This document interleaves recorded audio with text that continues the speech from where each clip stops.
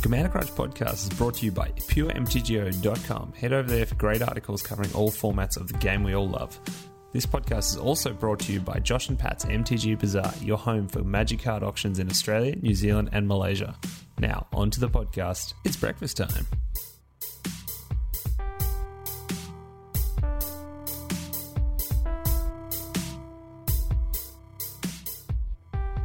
Welcome to Commander Crunch, episode 19. You're here for your nutritious serving of tasty Commander treats served up on the regular. We're all about celebrating the culture, community, and creativity of primarily our favourite format of Commander in Magic the Gathering, plus a side serving of entertainment and pop culture discussions for ancillary influences. I am one of your hosts, Sam. I won't stop talking about the card Skeleton Ship. I like bad cards. And I'm joined by, always, Cheshire. I had an intro for you this week. What was it? Devourer of Breakfasts. That's what it was. Cheshire, Devourer of Breakfasts. How you doing, Chesh? Apparently better than you. Yeah, no, I'm all over the joint. Because my brain is working and I'm drinking my coffee. Hang on, let's get closer to this. Of course, you filled up on delicious, tasty breakfast. Oh, God, don't do that. Coffee. Yes, true. Now, also, as everyone's grown to get comfy with and love about our show, I guess, if you're still listening, but we tend to spend a lot of our times with guest profiles from the community, with creators, talking about sharing and exploring the essence of Commander and why we play in an effort to promote and celebrate these qualities. So, as I've joked, I kind of offset my work and outsource a little bit by getting the brilliance of others to come in and talk about Commander and stuff, and probably put it into better words than I can. And of course, we've got an absolute gem of a friend of ours, and an amazing person, the personal trainer to the Magic community, writer of great EDH content for Cool Stuff Inc., advocate for getting in the best physical shape you possibly can be, and also playing the cards you want to in EDH. It's Coach Davey. How you doing, man? Well, I don't see how I can possibly live up to that intro. So first of all, thank you for that. I am delightful. So I'm glad to be back for those of you who are listening. We did this once a couple months ago, and somebody, my computer, ate the audio file. So after my busy October, early November resolved, I was excited to come back and take another bite at the apple, as it were. So thank you guys for allowing me to try and fix my grievous mistake. Also, we'd just not quickly, would not miss it. while we're talking about how busy you were, let me just say, the world won. Okay, Yeah. great. We did. I was working from end of September through the week after the election on a presidential campaign, the one that won, and I'm in the state of Nevada, which you probably have seen the memes and the jokes about how long it took to count the votes, but and that was all very funny. It's kind of poetic that it was like the penultimate, location, and there's just Davey in the middle, like. Well, exactly, yeah. And what I think was cool for me was I'm a native Pennsylvanian, and then I live in Nevada, and I worked on the campaign in Nevada, so Pennsylvania ended up being what put us over. So that was awesome. And if it had not been Pennsylvania, it probably would have been Nevada, which would have been awesome. So, and we won Nevada, so it was really, really cool. Really awesome experience, but also glad to be back in real life where I get to spend time talking to awesome people about this stupid children's card game that we love so much. And we do, and that's the thing. Trent Reznor from Pennsylvania. Oh, what's that? Isn't Trent Reznor from Pennsylvania? I think so. I think he is. I think he's from from the Pittsburgh area. Yeah. Get into some early 9 Inch Nails. Sorry, just a weird for us Australians here, Pennsylvania. It's like, oh yeah, because that's the other thing I take for granted is that if you're not American, our states, like everybody knows California, everybody knows New York and Florida, and then beyond that, it can be like, I'd imagine every once in a while, like you guys will hear like a casual reference to Nebraska, and it's like, what the hell's a Nebraska? believe me, some of us don't even know what the hell a Nebraska is. But Is that somewhere near Alaska? And Nebraska, no, if you will. Actually, funnily enough, not even remotely close to Alaska. Nope. No. Nope. That's the joke. Yeah, that's Oh, exactly. shoot. I think I told you this, but yeah, I grew up knowing a bit more about American geography than I did Australian, just because I was like, I love basketball and I love where all the cities are and like looking at a map and everything, which is like, why are you nerding out about this stuff? And I just I was such a little geography nerd as a kid. We watched Where in the World is Carmen Sandiego at school every day. God, yeah. I used to play the game, and I learned so much from that game. Exactly. Oh my gosh, I remember, like, I can hear like the chief yelling things in my head when Gumshoe, yeah, exactly. And I always wanted that World Band radio, and I never got it, but So we have that in common. Oh, definitely. I was going to say, when you see the cat and you're like, oh, I'm close. Mm-hmm. It's like, I'm almost there. Yep. That's great. Gold. Good digressions, but that's why you're here, and I think you're on the same wavelength. And like you said before, we were not going to miss out the opportunity to have you back on, because we could. I think we're even talking about we could do it the week afterwards, and it'd be still a fresh chat, because we had a good 2-hour chat the first time. The world was a little bit different then, actually, and that's the way it's kind of gone the last few months, I guess. It seems like something bizarre and huge happens every week. And so it's interesting to look back.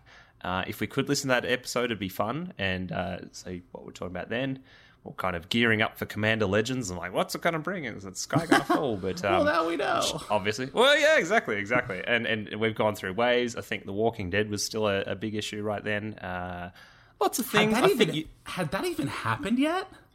Actually, maybe not. I don't think you're right. Have. Maybe not. We're in a real-time warp now. I think actually there was a good one, and this is, forgive us listeners for kind of retracing steps, but I think it's all worthwhile. And there's plenty of Commander Legends stuff to talk about this week, and just some of the great philosophies we talked about with Davey last time. I think I just want to jump back into them because it's all good stuff.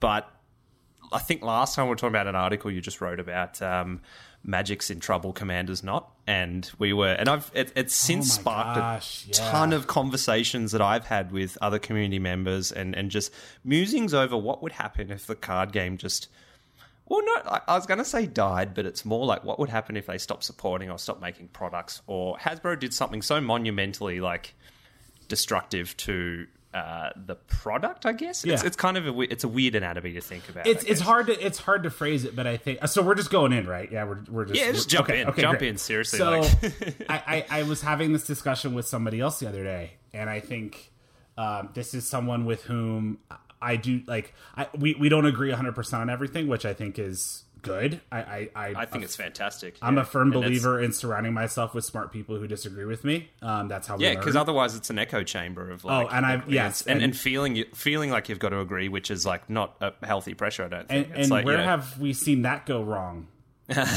Exactly. But we were talking about that very thing, and I think we did agree on this: is the paper Magic is going to cease to exist as we know it. Some point, I want to say soon, but paper Magic will not outlive you or me or anybody else. Paper Magic is not as, we are closer to the end of Paper Magic than we are the beginning, and there are any number of reasons for that. If you think about how many Magic-like card games or other card games that are deck building or collectible, whatever, that have come and gone since 1993. Like, you could... Chesh's regaled us in many tales of those. He's seen a lot and played a lot, yeah. Well, I don't know about... Star Wars one, ROP. that was... So, when I was 10 years old, I had a choice between Magic and Star Wars, and I picked Star Wars. And I rode that game until it sputtered its final dying breath. But that was an example. I mean, when you look back to the ones that launched in the 90s, it's Magic, Pokemon, and Yu-Gi-Oh, and nothing else has survived. And there have been, I don't know how many versions of Star Wars, at least 3 different Star Trek ones that I know of. Power Rangers has tried it. Transformers has tried it. Like, all these big IPs have tried it, and none of them last. So the fact that Magic is still here after it'll be 28 years pretty soon is remarkable. But the world and the ecosystem in which Magic exists has changed even more since then. Digital gaming was not a thing. In 1994, digital gaming meant solitaire. That's right. And micropros. You have an entire generation of kids who are 3, 4, 5 years old now, or who are being born today, who are going to know nothing but a life that is overwhelmingly digital. If you really want to be terrified and feel old, go show a little kid a picture of like a touchstone phone or a rotary phone. Ask them what it is. They're not gonna, like that. It's our society and the way we live has changed so radically in our lifetimes, and I think the things that we have seen in Magic in the past few years, especially, because it really does feel, and you guys can tell me if I'm just hallucinating it, but it really did feel to me like it was around Ixalan block-ish, give or take, where it really felt like things started to shift as far as what Hasbro was pushing, the way they were pushing it, and how that was starting to trickle down through the game. I think that was about the point for me where I kind of felt a slight shift in the wind as far as going from, okay, this is the way that we have sustained this game for years and years, right? Because for years and years it was, you had, your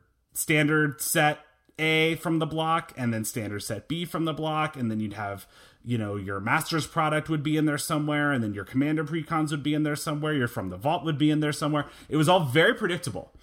Yeah, very consistent and defined in a way, yeah. Yeah. And I think there was a lot of merit to that, because I think people planned their birthday gifts and their Christmas gifts and things around that. Like you could keep time by Magic product, but around, and not to even mention stocks and that kind of thing too. Sure, kind of ramification, yeah, sure. But it felt like, and maybe because I actually had a sit down meeting with a rep from Wizards of the Coast around Origins and Jewels of the Planeswalker, because and here's something that most people probably haven't heard, but you can definitely feel it actually going back to Origins, was that Jewels of the Planeswalker was basically their way of trialing, like getting more people on board for the digital age. And it worked for me. They wanted to bring out because they wanted to bring out Arena, because they were actually trialing Arena at that stage. Unbeknownst to a large majority of players, some of us content creators had these sit-downs because Wizards went, if we do this, what is the best way for us to support and implement content creators in this process? Because they basically knew the direction they were heading, which was digital. Now, as they maintain, their focus is not to get rid of paper Magic at this stage. And I will absolutely stress, at this stage. I think at this point, does not say anything about the future. I take every Wizard statement to that effect as having a ... today in parentheses at the Correct. end. That's why I say at this stage. But yeah, from Origins was the shift. And people didn't notice because it was so subtle. Because you didn't have this massive push into Origins that they told us they were going to do. Because I think they realized once they released it, once they released Jewels of the Planeswalkers 3.0, whatever the hell it was called, I think that they realized that was not the platform they intended it to be. They realized that it didn't have the functionality they were looking for, even though it had, really, really big focus on multiplayer. And they knew that they were, because they were already working on Arena, or the original Arena, what would become which, by the way, looked horrible. So glad they made a whole bunch of changes to that and basically scrapped it and restarted it. But yeah, so to back up that there, it actually started slowly and earlier but a lot of people probably didn't feel it because of the gradual shift. Yeah. But when it came to Ixalan, that's when they accelerated things, and they were like, all right, let's start fooling around with code cards. Let's start fooling around with, how we can implement this stuff on Arena.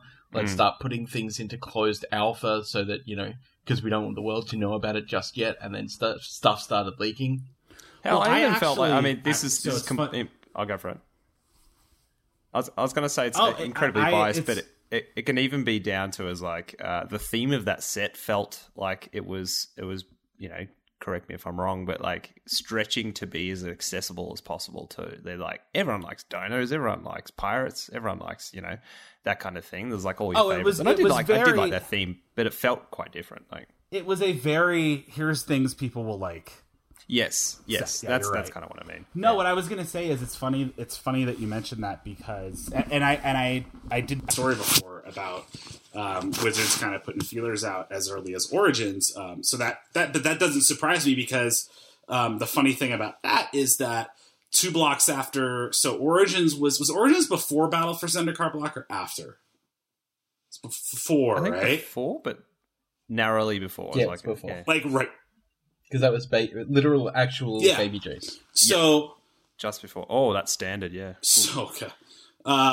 So it was not that long after that we started getting Planeswalker decks, which was a shift. And then, like you said, it was not long after that we started getting full Arena integration. And it's funny that you talk about that because when I was living in Seattle, I actually I got paid to do like a research, like a paid research playtest of Arena. I guess this was when they hadn't announced it, but everybody knew it was a thing. And so we were all talking about it as an eventuality, not a possibility. And I remember, do it because when you do things like that, it's not just like we'll go have fun for an hour. It's like it's very controlled. It's like, okay, well, I want you to see if you can figure out how to open a booster pack and see if you can figure out how to build a deck and things like that. So I remember because the version I saw was not all that far off from what we ended up getting at the wide release. And what I told them was, I mean, yeah, this is very nice. This is an upgrade over Magic Duels for sure, which I enjoyed. I care not at all about these pets. I care not at all about the voice lines. I care not at all about the sound effects and the little animations and stuff. I want a faithful Magic experience that is not going to be overly exploitative of me and my wallet. And I want to be able to play Commander. And they were like, because the game has been that good to carry it that far anyway. Like it's the essence is stronger than anything for sure. And it's like there's a lot of window dressing that goes around. And just as a quick clarification around games lasting that long, don't forget Pokemon's 25 years old now. For sure, that's true. I just need to drop that in before somebody decided I think I mentioned it in passing, but you're right. I mean, and Yu-Gi-Oh as well. Yu-Gi-Oh has also been around forever. So, I mean, absolutely. Yu-Gi-Oh doesn't count. It's a shit game. What was that? Yu-Gi-Oh doesn't count. It's a shit game. Whew, okay. Subjectively. Please direct I can't comment. I've never played it. I have played it. But to get us back to kind of where we started on that whole thread is we are closer than probably any of us, myself included, realize to the day where new Magic product, as in terms of standard sets and things like that, will be exclusively digital. And I feel pretty confident saying that they will never invest the time and the resources to go back and code every single card from Magic's history ever into Arena. And so I therefore feel pretty confident saying we will never have true Commander on Arena. It will always be some watered down version of Brawl. And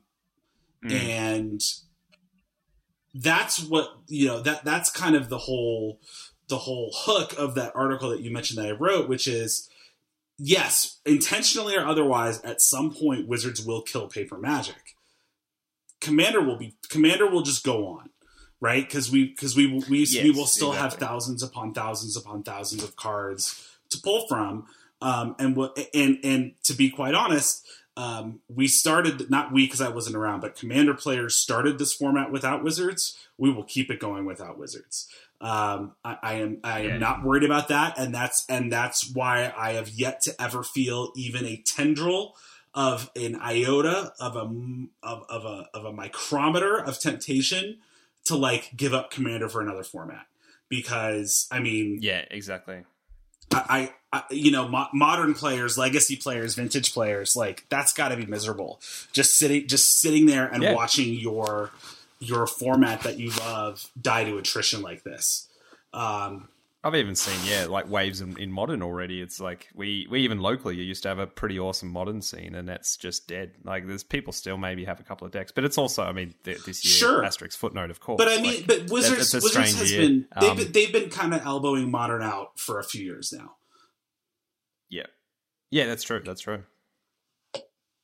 But yeah, it's I'll put it down to as well, like you say, it's exploring these qualities, and like I like to dissect and try and understand what it is we love about Commander and why will it exist, and that's what again this year's kind of been exploring, what the podcast's been exploring, but it's why do we love? Importantly, do they have to be these physical pieces of cardboard, these magical pieces of cardboard that we absolutely love? For me, it's a collector thing, I guess, but you can't replace that. I've tried to do it digitally. That's fun. You get a bit of a fix, of course, but it's, I'm like you say, I'm confident in. I will keep playing Commander. I'll have a beer and sit down with my friends, or even over a webcam, and like it's been the best fun because there's conversations around it. And I think to a further point, I think a few people made the point as well. It's especially when some of the vitriol gets, Magic Twitter's a place, I guess. Oh, it sure is. Yeah, like when that has its days and you're like, oh, maybe I step away or whatever, it's really hard to see outside of all of that. But I've got to remember all these people I've met, yourself included. These people and these friendships will go on after, even if, absolute doomsday scenario, Magic just like, poof, vanished. It's just gone. Like all my cards are gone, and I forgot the game existed. I'd still have friendships with these people, and would find other things to do. That's fine. And I always go back to, I shout them out every episode, but the Lexicon community is the one that's kind of been like, it's been my pillar this year. I've met so many people.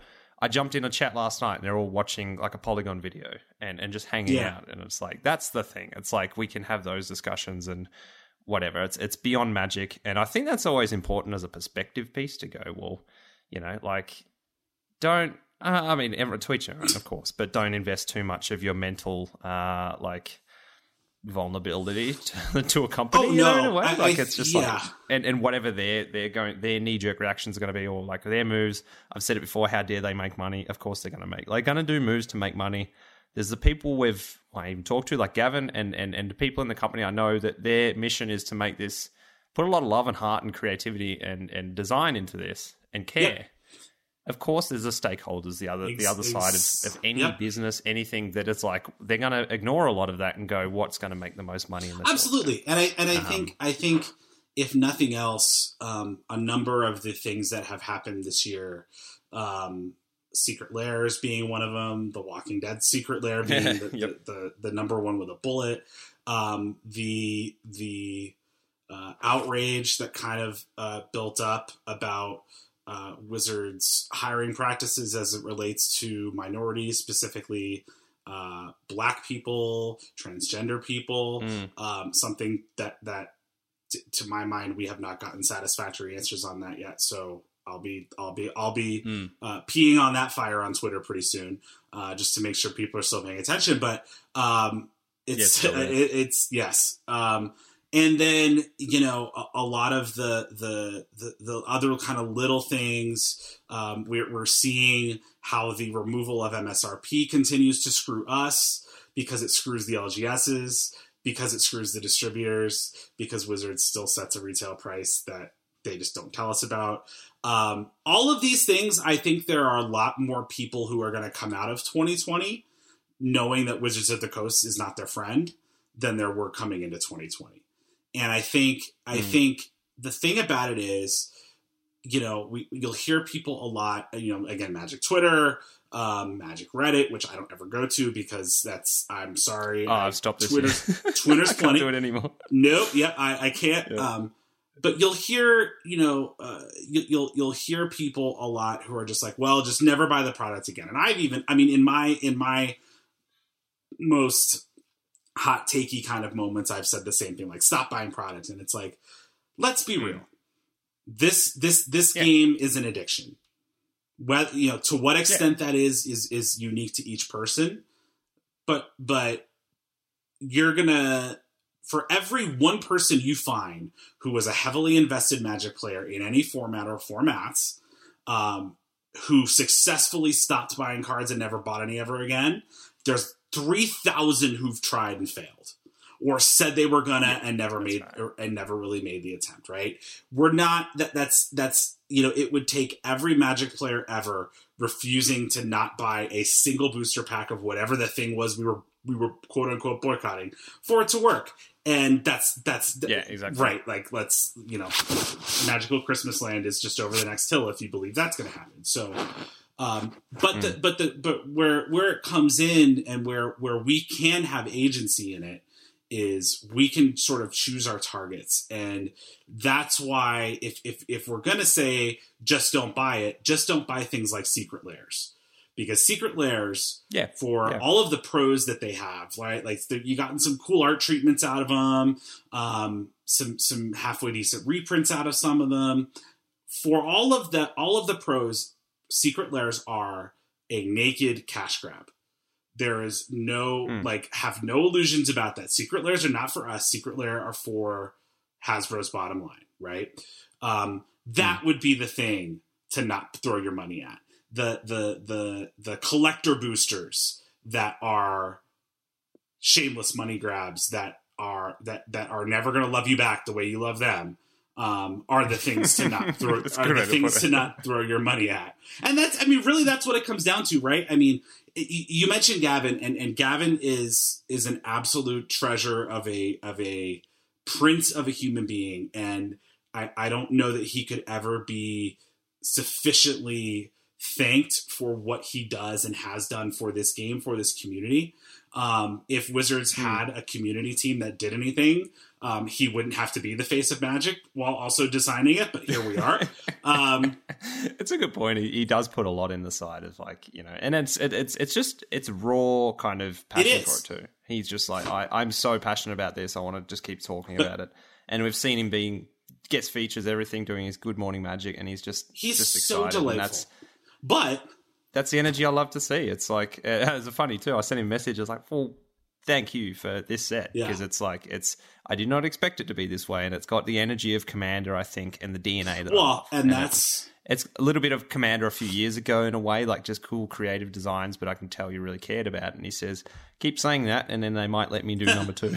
I had a sort of similar conversation with him because Cool Stuff Inc. gave me the opportunity to debut their preview cards for Commander Legends in my article, which was like, I'm the new guy, and like they got DJ and Jason, and I'm like, how do I sneak in here? But it was Rings of Brighthearth, which I was really excited about because it's always been too expensive for me to justify owning one. And then Thrasios, and I had and so I had started I had met Gavin once or twice before, but only very briefly, and he doesn't, I don't think, know me from Adam. Nobody really at Wizards does, and I'm really okay with that. So I just, because he was offering up, if for people who had previews, if they wanted a little like fun fact nugget to include when they sent their tweets or wrote their articles or whatever, and I was like, yeah, I'll take them. And so he did that, and I was like, by the way, from everything I've seen of the set so far, I was the guy on the corner with the sandwich sign that said the end is near. And with a couple of exceptions, I think I was wrong. And you guys made what looks to be a really cool set. And just like you said, I said to him also, just thank you for being you. You're awesome. And I can't imagine everything you have to balance doing that job, because the thing is that for every Gavin, there are 10 suits who are just like, but how much money did it make? But how much money did it cost? But how much? But how much? Right? And we know in that it's hard to operate in that environment and still kind of ride off your passion for it. Like it's to be. I don't like. I'm speculating, but it's. I've seen enough corporate cultures and stuff like that, and things of that nature where it's like it's quite likely there's going to be people going, I don't care about your creativity right now. I just want to see how absolutely much because and maybe it's not as cold. Make no mistake, it is, and that's not. And I don't know that because I have any inside information. That I'm saying that because it's a corporation. There are people at a corporation who, or in any.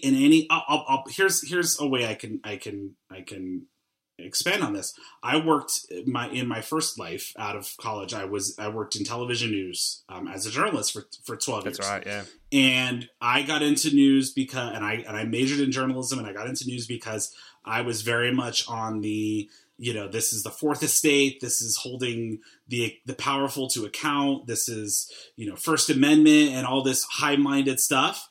And by the time I got out of news, it was as black and white corporate as it could get. No one cared if you wrote a good story. No one cared if you were the most responsible to report a story. No one cared if you followed all the ethical guidelines. They cared how many people watched and how many people clicked on the website link. And so a lot about that journalism in the digital age and how the pressures are there. Yeah. It's just like totally that it's like, well, the integrity is not there anymore. No way. Right. And so, my job, my arena was if you want to call it the creative part, it was the human part, right? Where we did things like with ethics and responsibility and all those things.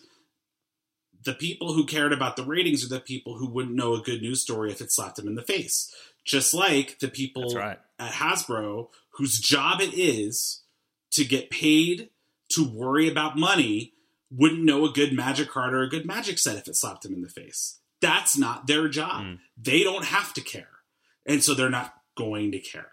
They don't care how happy we are or how mad we are. They care if we're buying stuff. And I think that is the reality that Magic players, if they haven't yet, if you can accept that and assimilate that into your being and understand that, and I don't sound that to be dismissive. It's a difficult thing to do, especially the longer you've been playing or the younger you started playing, because of course we form emotional attachments to the game because of the things we get from it. You said it very well. Even if every Magic card in the world disappeared one day, we'd have the friends we made, and we'd be able to do other things, and we would have memories and all that stuff, right? But but we as human beings are emotional creatures, and our emotions get wrapped up in this game. They're attached to it. We've got equity into it, and we can very easily get defensive if we feel that a threat. And so I think the happy place to get is where your emotional attachment is to Magic as an idea and as a concept, and not to the pieces of cardboard themselves, or to Arena or whatever. Because when your attachment is to the physical product, you're going to lose every time. Physical products are impermanent. Physical products, whether there'll be Magic cards, assuming there's no world-ending apocalypse anytime soon, there'll be Magic cards that exist for hundreds and hundreds of years, right? But they won't mean anything. They'll be museum pieces, or they'll be the stuff that's in somebody's attic.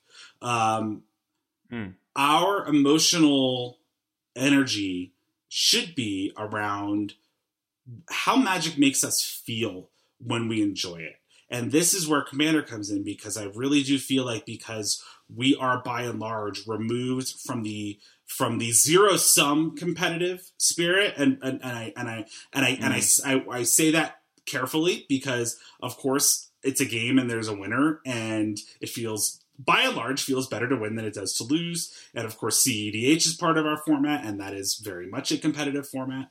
But I think the reason I say divorcing it from a zero-sum competitive thing, like tournament standard, tournament modern, tournament pioneer, where if I win, you lose, and there's nothing in between. In Commander, if it's a good experience, everybody wins, regardless of who wins. Yeah. You know? And that's always worth punctuating too, that it's like, you know, and I've even played with people where it becomes bittersweet to win, and like, well, no, you got to still win the game, and that's what we're after. But, you know, did everyone have a good time? For me personally, it's did I play some cards that made people smile, and then I won in my heart. You know, I don't care if I won the game, but I won that kind of state for sure. So that reminds me, and that's a good little segue actually. But I heard last night I haven't touched MTGO actually ever because I don't. Neither have I. So.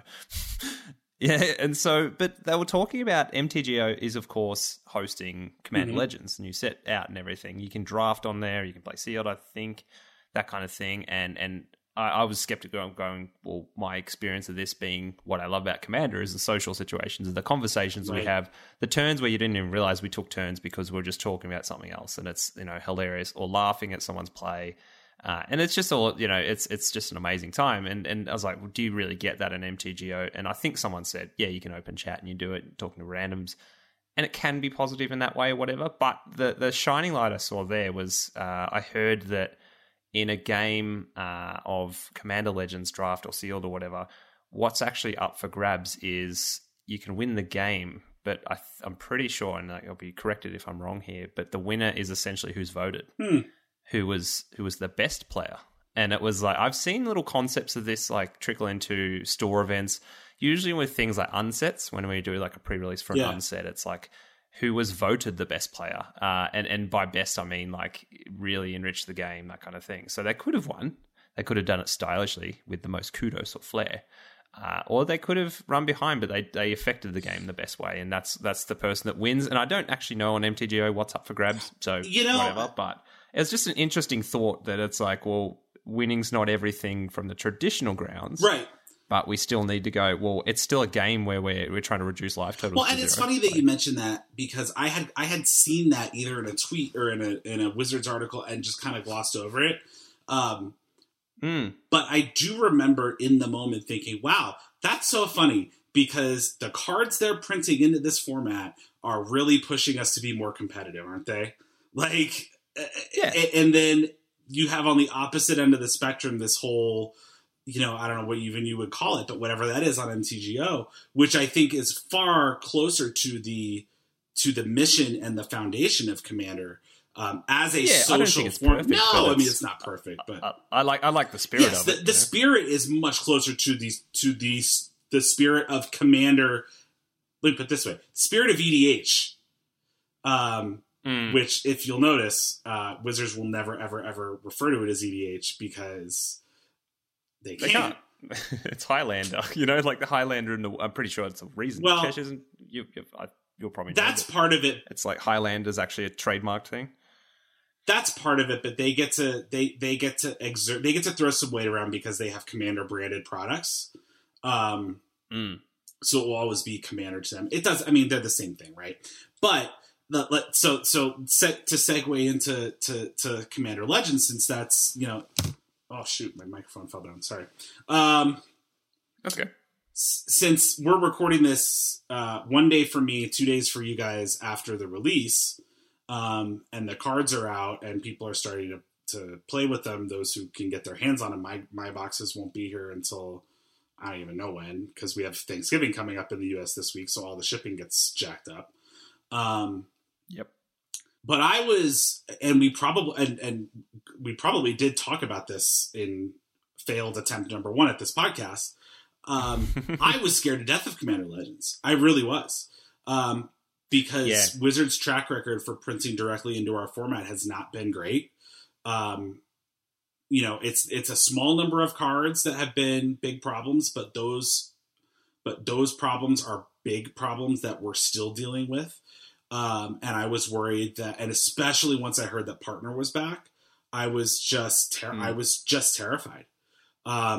just terrified. And I think I'm really pleased to see, and I ate lots of crow in my article this week, that I was wrong. as there are in every set, there are a handful of cards that it's like, really, did we have to do this?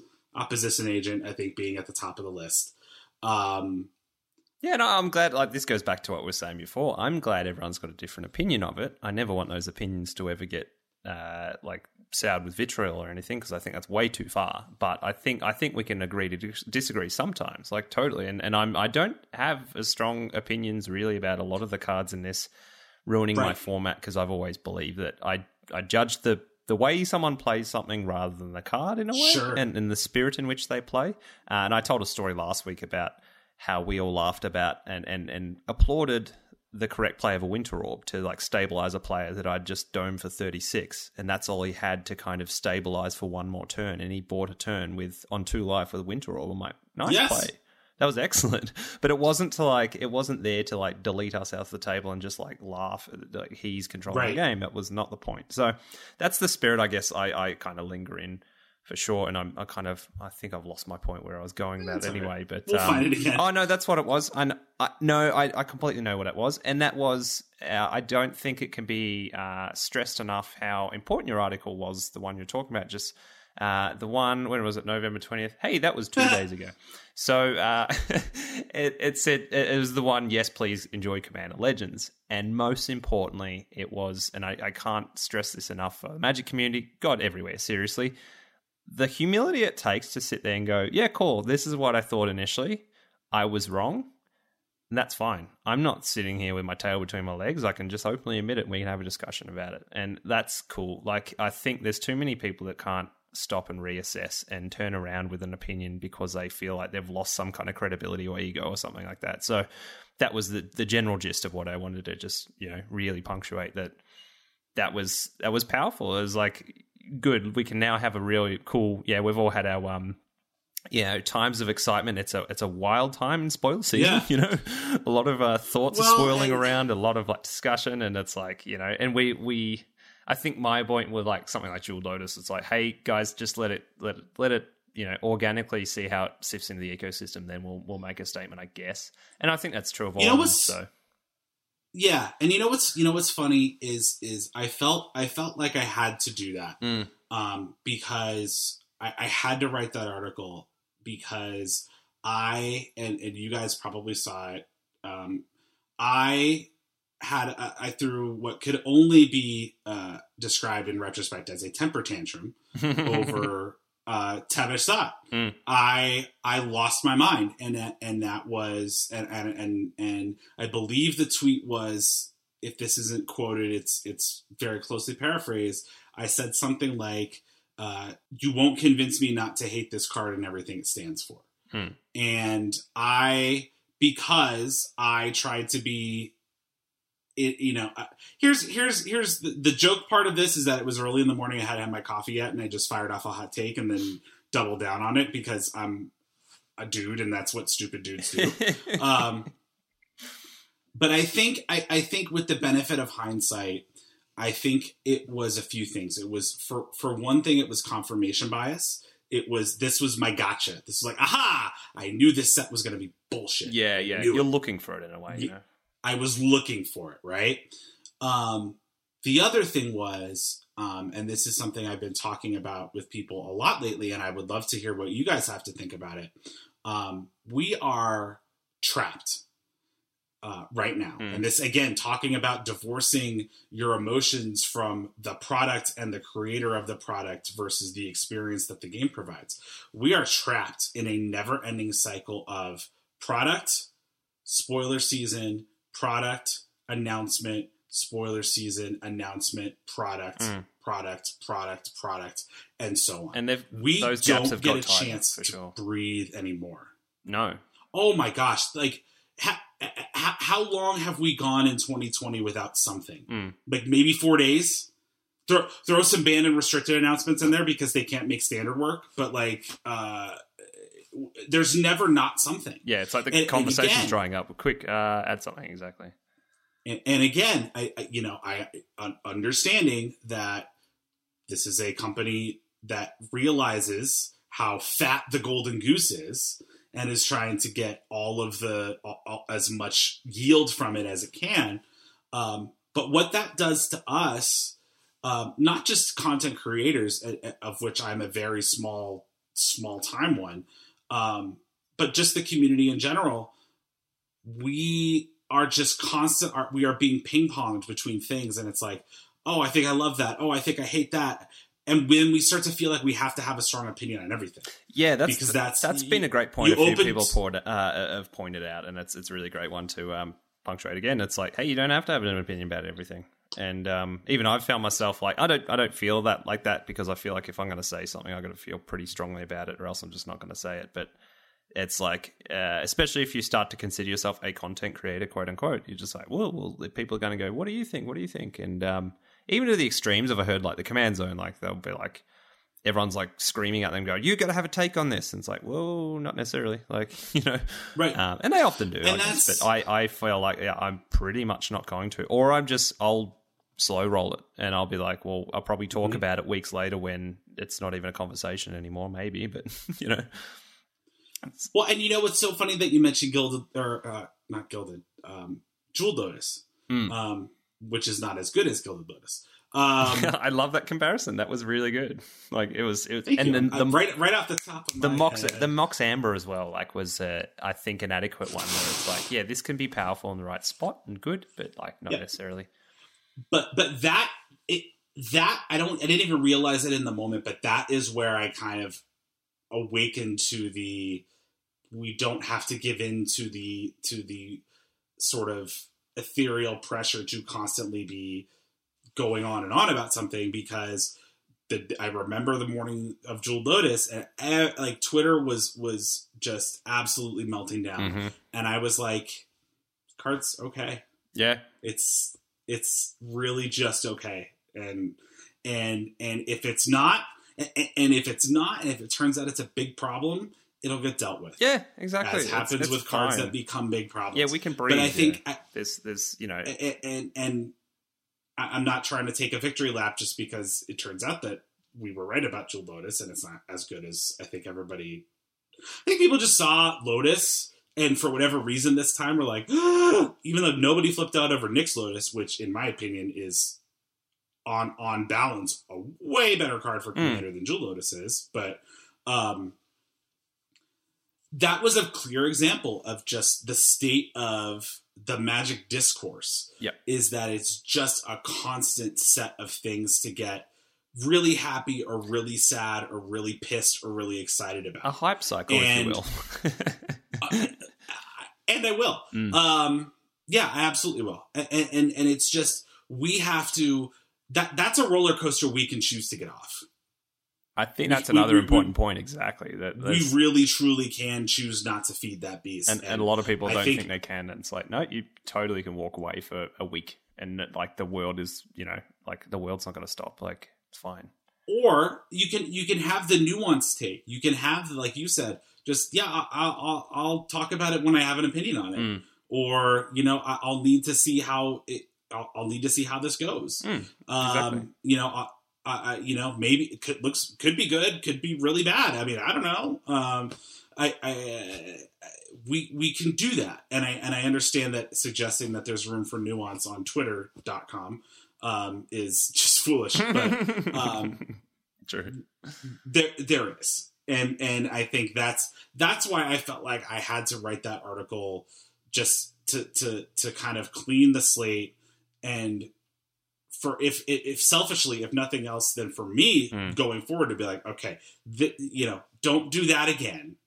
Do this instead. Yeah, exactly. And I think that as Commander players, especially as the year of Commander TM, thankfully starts to wind down. I think that's something we need to be really mindful of going forward, because it really does feel like Wizards right now, especially now that it has just figured out that this is the format that makes all its money,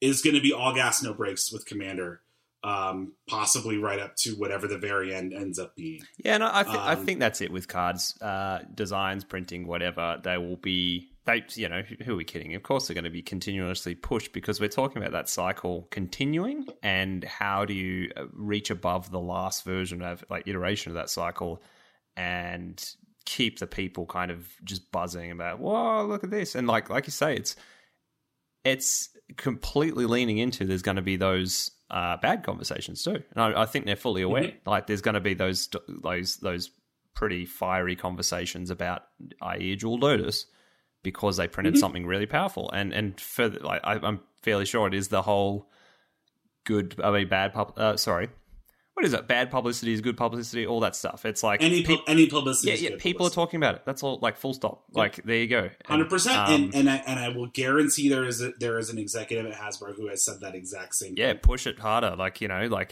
Print Black Lotus or whatever. But it's that having been said, I can't remember. I was talking about this with somebody the other day, and I still can't remember what movie or TV show this is from.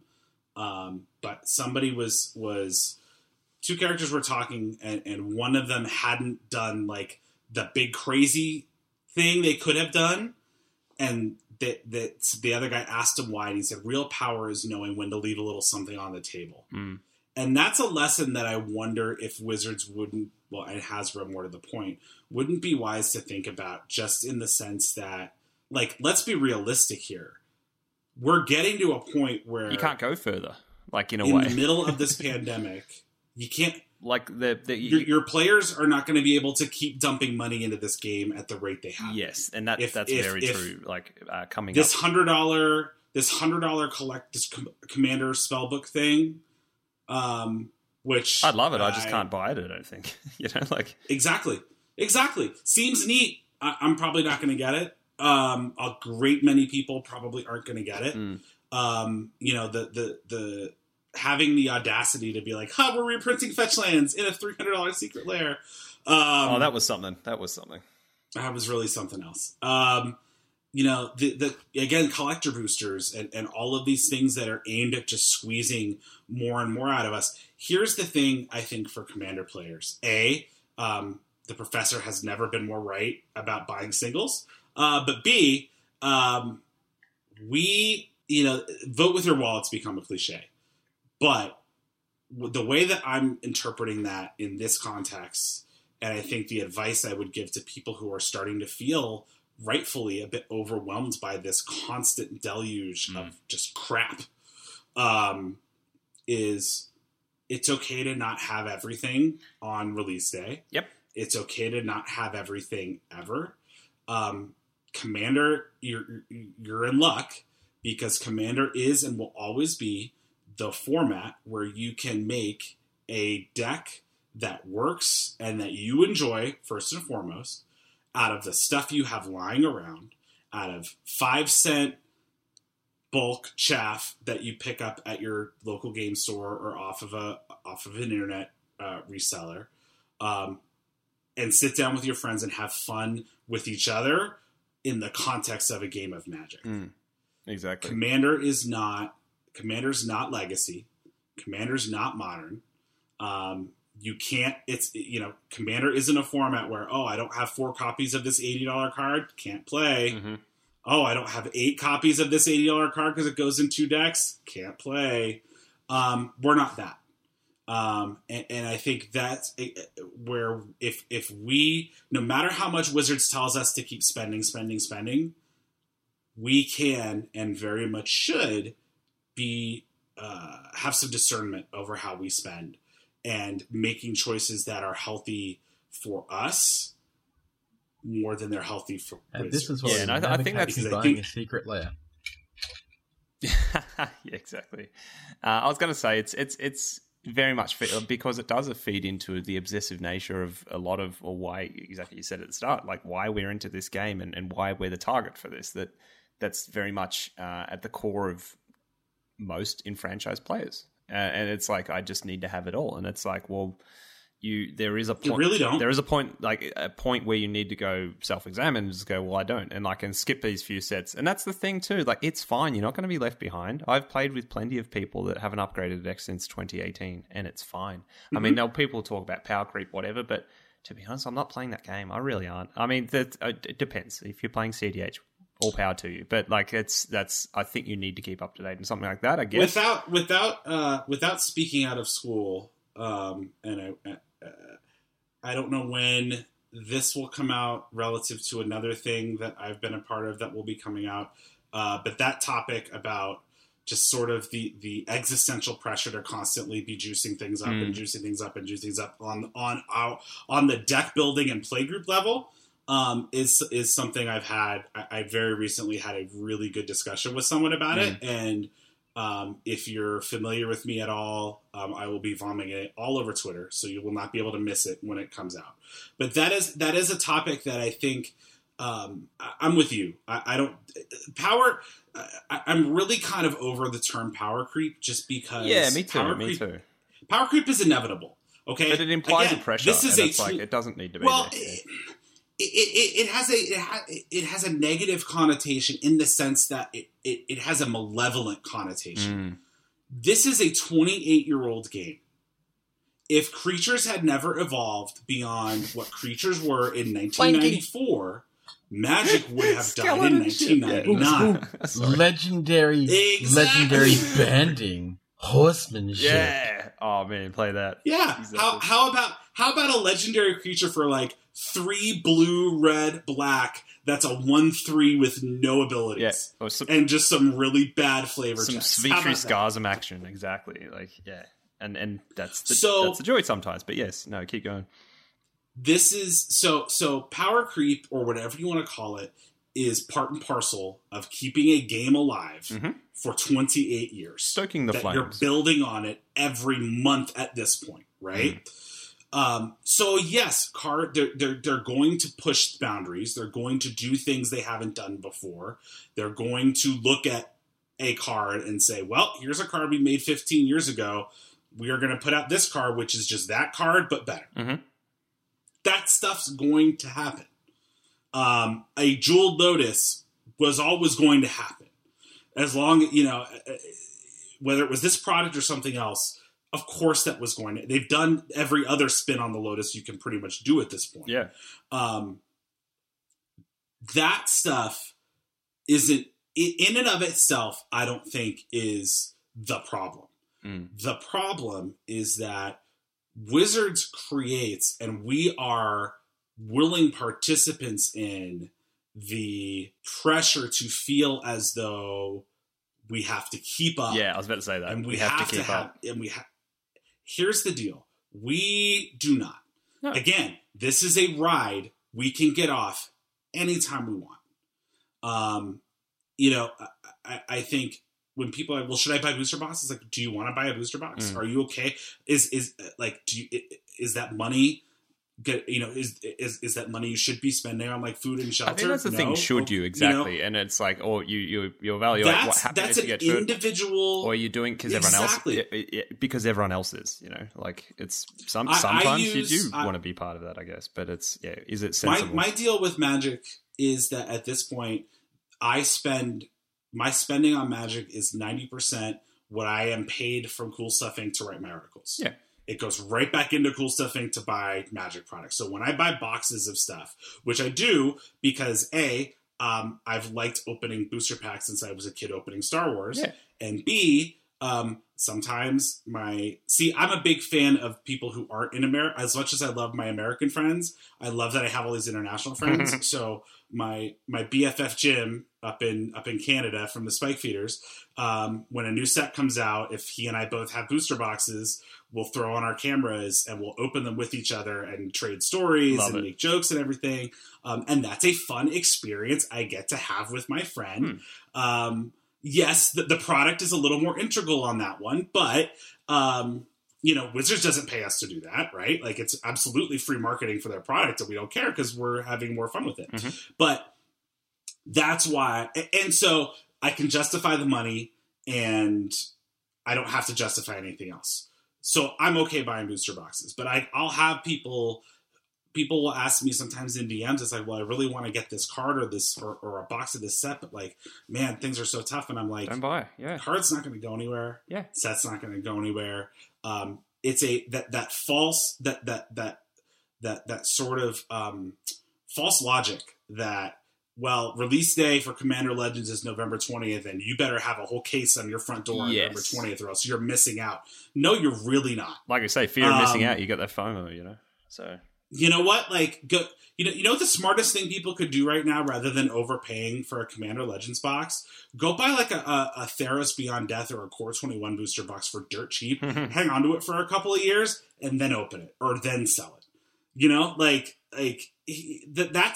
part of that. That's where we owe it to ourselves to each take a little more control over this, because we can say at any point, I don't care. You can sponsor all the tweets you want. You can sponsor all the streams you want. Wizards of the Coast. I'll buy this when I'm good and ready. I will buy it in the form that I want.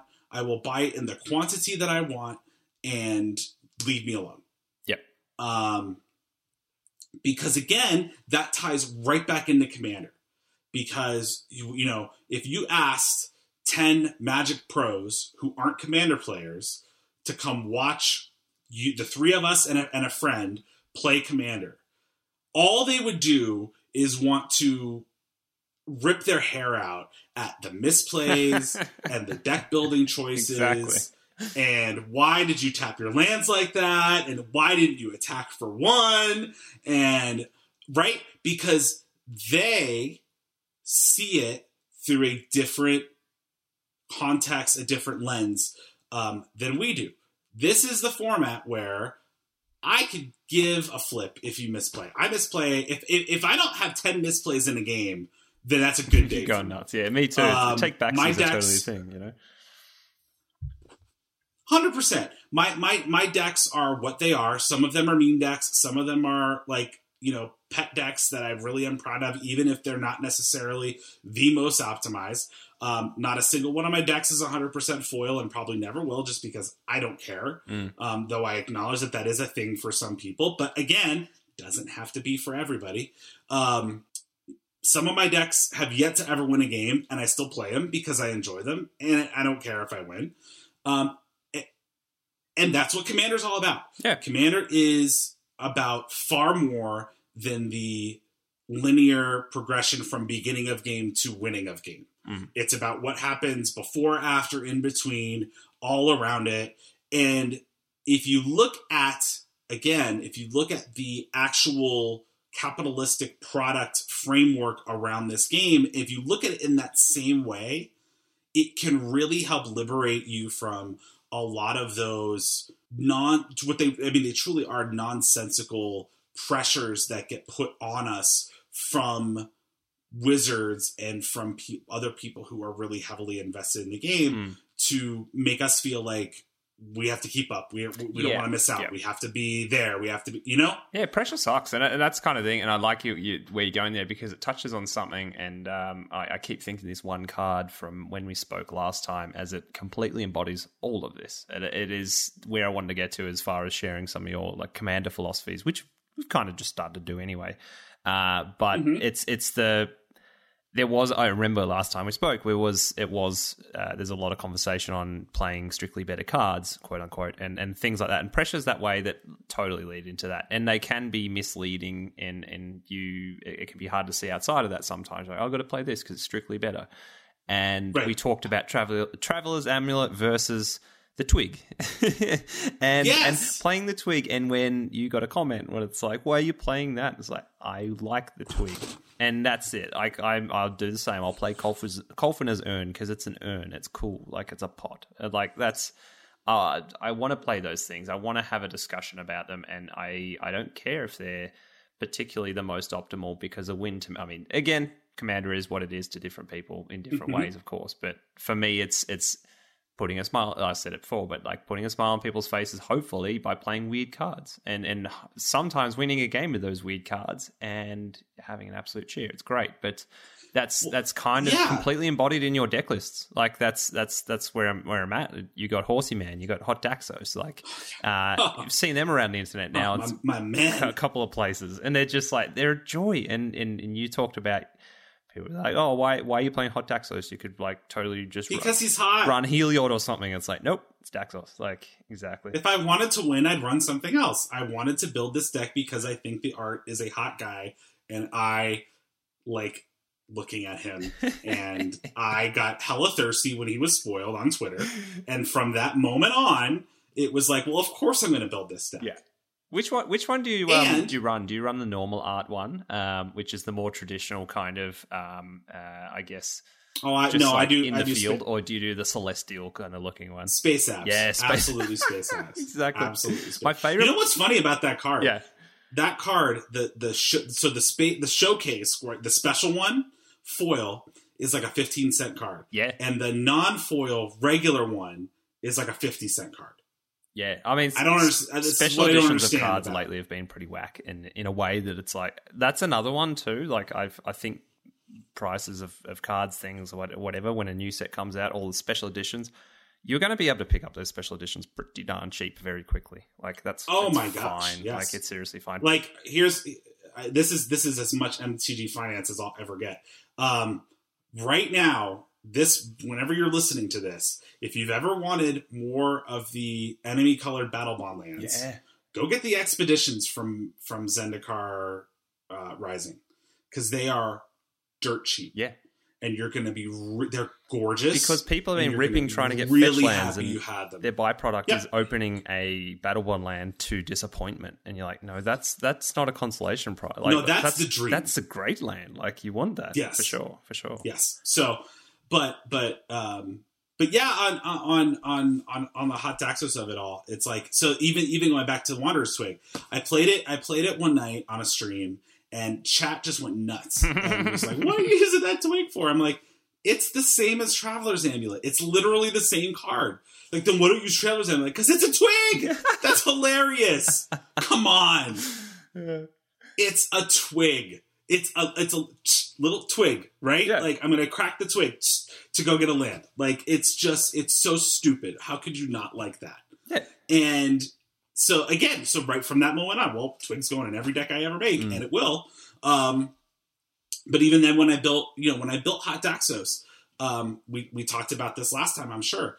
That deck doesn't have an Aetherflux Reservoir. It doesn't have a Felidar Sovereign. I own both those cards, and they're never, ever going in the deck, because I don't want to win that way. Yeah. I don't care to win at all if it means going with really boring, to me, really boring, insanely easy to achieve win conditions. Like that with Hot Daxos, even if I get a slow start, I'm up above 50 life by turn 3 pretty reliably. Yeah, it's comfy. And if I happen to draw Felidar Sovereign in my opening hand or early in the game, I'm going to win the game for doing nothing. And it's going to be very anticlimactic, exactly. Exactly. I would get no satisfaction out of that. None. Same with the Aetherflux Reservoir. Like, the whole Death Star idea was really cool for, like, the first couple months after Kaladesh came out. And then I got Death Starred out of enough games that I was like, I'm over this. Yeah. I don't care for it. But I get people asking me that all the time. Like, well if you want to win, why wouldn't you put those in? Because I don't care if I win. Because that's better. That's objectively truly, better on one metric. Madly, deeply don't.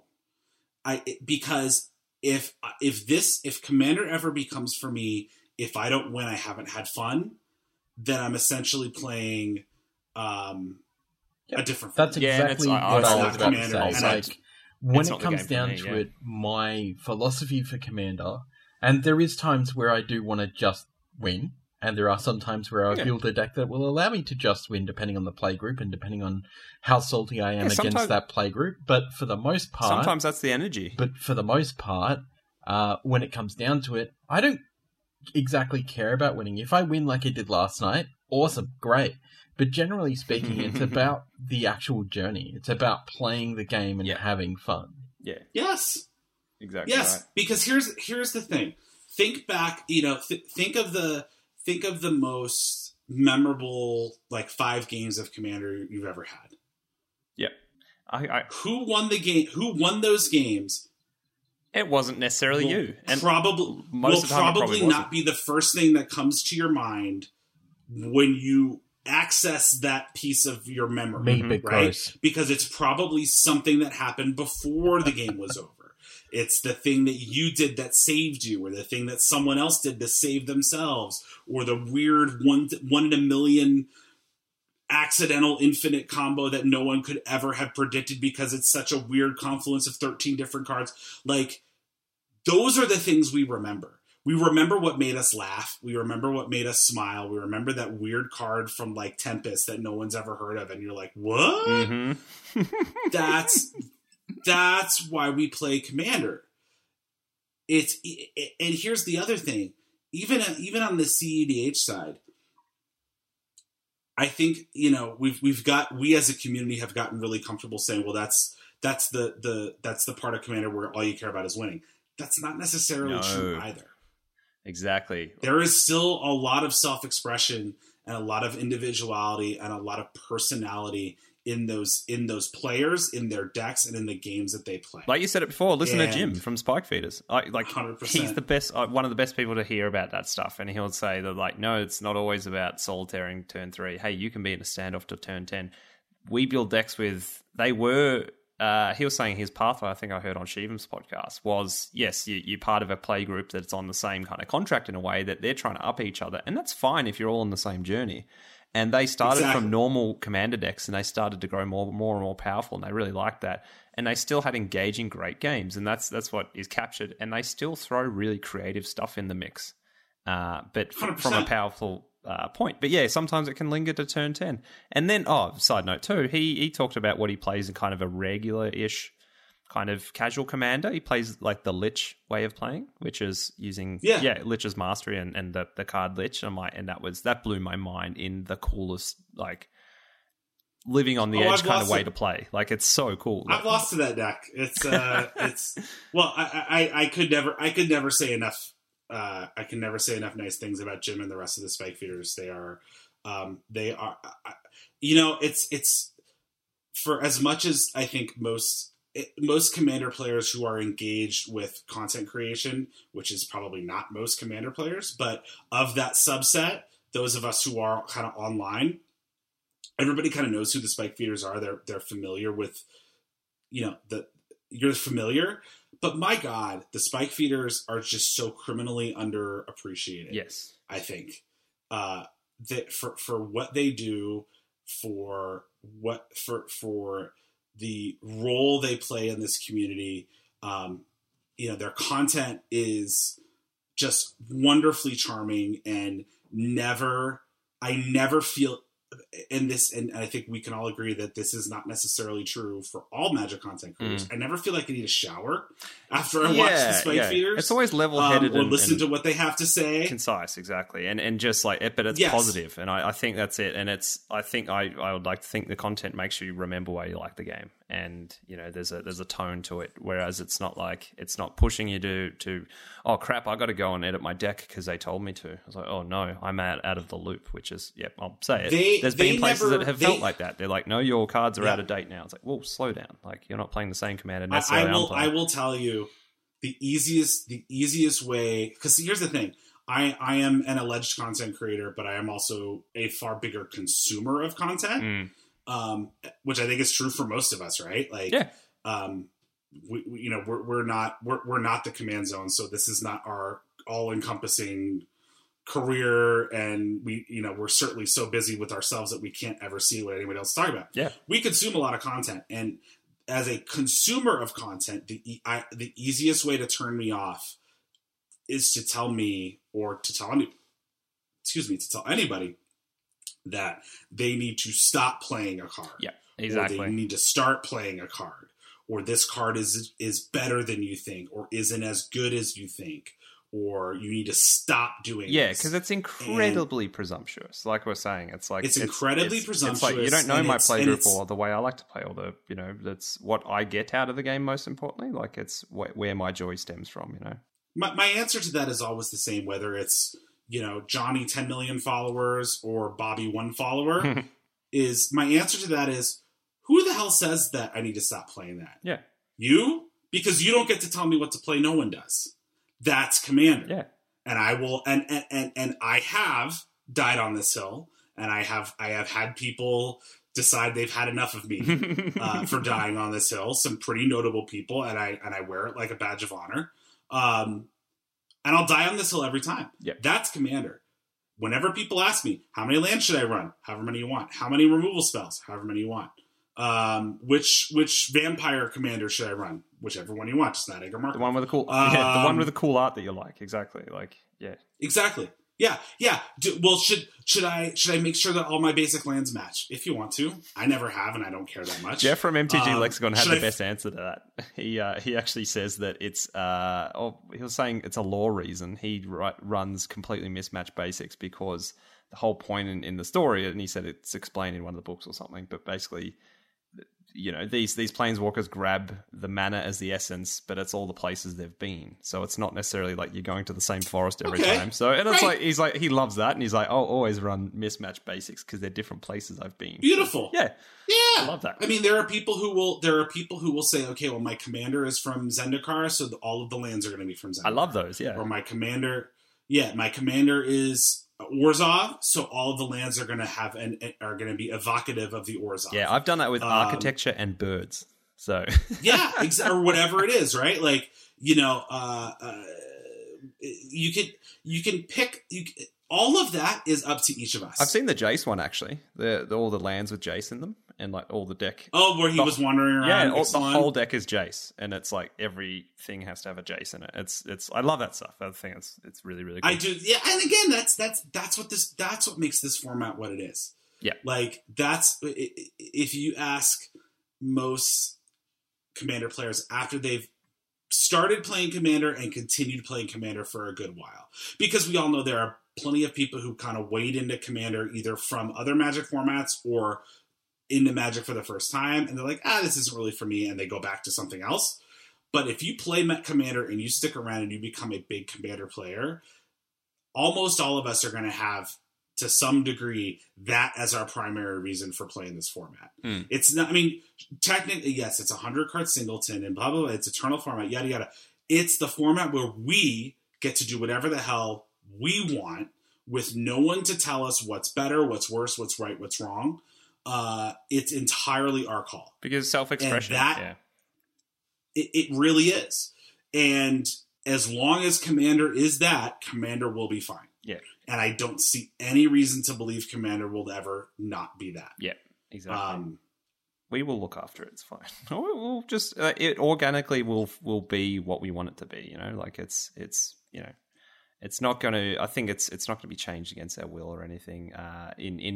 Well, you can't let it. I mean, like it's like no, I'm just going to keep playing and embodying the Commander I want to play. And well, and it's to give an example of that. A lot of what I'm seeing, because again, as we do, the royal when Opposition Agent was spoiled, I'm sure you were both on Twitter that day. How many tweets did you see calling for that to be preemptively banned? Yep. Does anyone want to buy a copy? I've got a copy right here that I don't want. You want to play it though, Chesh, don't you? Not really. Like maybe. Well, I mean, hey, look, it's okay. Every fireplace needs some kindling. Yeah, Josh, it's not as broken as people want to think it is. It's easy to deal with. No. It's much like the Lotus. It's way overhyped. Yeah. And I'm so relieved to see the tenor of that conversation now that we're actually into the release has gone to, yeah, it's a really powerful card and everyone's going to have their eye on it, but Commander players and Rule Zero will keep that card in line like they do with almost everything. If someone's using it to big boy players from like getting off their first there. If they're using it to get off their first land with Evolving Wilds and a precon, then it's like, well, that's a person issue, not a card issue. Like, it's something different. Exactly. Well, right. And that's the thing is the cards are tools. Yeah. The cards are toys that we play with. Truly, I mean, they really are. They're toys that we play with. It is almost always about what you do with them. Yeah. That makes the difference. And Commander is a format, and its players are players who are more than willing to self-govern, even within the context of an individual game, and be like, how many times have you guys, been at a table with someone who just cannot draw lands to save their life, and it's turn 5 and they're on their 3 land drops behind, and when that happens, I'm just like, please go fetch a land. Yeah. go get 2 if everyone else has been ramping all day. And I'll even say too, I think Commander has the aspect of the aspect of the game in Commander that no other format has is the conversation. And it's like that is one of the most powerful things. I mean, I still don't know how to really use it, but like it's politics, of course, but it is the whole, hey, you know, we're going to look after you here, or I feel bad for you, or like not going to help. Like, yeah, exactly. Like that's always going to be there, and that's another layer that no other format really has. Do you know what would have made Opposition Agent more playable? If it was a rogue pirate. Also, would have been more on theme. That's a bit over the top, but yeah, not really. Not broken. I was just like, that's a lot of love for those two tribes at the moment. But, and that's the point. Maybe in white, but I'm not too far. This set based on pirates, it's in black. Making it a pirate rogue would have been so much better than. Hang on, let me just pick them up. What are you, buddy? Human rogue. But of course, it's a hate bear. Cool. Yeah. But of course, rogues are getting some love lately. I mean, I would love to see it in white, but whatever, because we've got those effects. No, I don't care about it's white. The Notion Thief thing is, But I'm not. But at the same time, I'm not going to get too like, oh, white needs all the help it can get. Blah blah blah. It's like, maybe on some really extent, but again, I'm not. I'm really. I'll be honest. As a guy whose signature deck is a mono white deck, true. I'm starting to get tired of all of the woe is white stuff. Yeah, like there's plenty of great stuff in white. I will not argue that white is not green. When you stack up white, well, nothing is green. No, exactly. And when you stack white up against every other color, it's gonna fall short to some degree or another. That having been said, there are many ways to build decks with white in them, if not mono white all the way, that are effective. Some of the most classic, iconic, powerful cards in this format are white. Yep. Wrath of God, Path to Exile, Swords to Plowshares, Land Tax. I can go on forever because every color has their share. But I'm starting to really get irritated with the sort of Napoleon complex that about white. Yes, white has been underserved. And yes, Wizards has attempted in recent products to address that to varying degrees of success. I think some of the cards that have come out for white have been more accidentally helpful than the ones that were really meant to be helpful. Like, for example, I think Mangara the Diplomat was meant to be helpful, and it was. But there are how many, like Verge Rangers, I think, in the Ikoria precons was meant to be helpful. And it sort of is, but I think that's more of a wet fart than I think most people hoped it would be. I was going to say, I personally like the challenge of digging a bit further in white. And that's the thing. Like, you don't have these generically you got some great removal answers and that kind of thing. But to find the things that make your deck tick in particular, you got to do some digging in it, but I think in a satisfying way. Like I've been playing against a Darien deck lately that plays some really wild stuff, and I love it to bits. Like he's running Dingus Staff and Angel's Trumpet and stuff like that. It's powerful. Like it does the Daxos thing. It's gaining the life to a point where he can't even catch this guy, and then it's just like it's not locked up the board in an oppressive way, but it's completely rattlesnaked. Like you can't touch. Like Darians get 100 soldiers, and it's wild. But there's some really creative stuff in there. Whereas some of the generic good answers do help, or like the good pieces do help for like card draw, ramp, whatever. But we'll always talk about how many of them you're playing in your deck because you feel you have to, just for white to keep up again. And like I think we talked last time about, as soon as you feel like you've got to add these 15 cards because, you just have to, the staples. Right. Well, that's 15 less cool cards, like creative cards you can throw in there. So, I mean... I'll repeat this, whether I said this explicitly the last time or not, I don't know. But just in case anyone's unclear about how one person, this guy, Dave, feels. And I say that because I know people tend to pull these things out and assign them to you or to the world or whatever. Just me. There's no such thing as an auto include. Exactly. There's not ever, not in any commander deck ever. not Soul Ring, not even people will say basic lands. Not really, because there are more than enough non-basics that you could easily build a deck without. I saw a deck the other day that did no basic MDFCs or whatever, and it was amazing. They're like, can it be done? Yeah, totally. Price of progress will hose you, but of course that's it can. Fun. Sure, yeah. But you know that when you're building the deck, and right? It's fun. Just like if you're not putting a Soul Ring in, you know why you're not putting that Soul Ring in. Totally. If you're running a green deck and your ramp package doesn't have, say, Burgeoning, you know why you don't have Burgeoning, right? Either you can't afford it, or I've got one and it lives in another deck. Exactly, like it's or I'll tell you, I'm kind of cool on Burgeoning just because of how many times I've been like, oh hell yeah, turn 1 Burgeoning, and I got to play exactly 1 free land with it, and then it sat there and did nothing the rest of the game, right? So I'm a little like, to me, what a card that may seem very obviously as, well, of course that goes in a ramp deck. For me, it's like, I don't know, does it? Like, is there something, is there something I'd rather have? Yeah.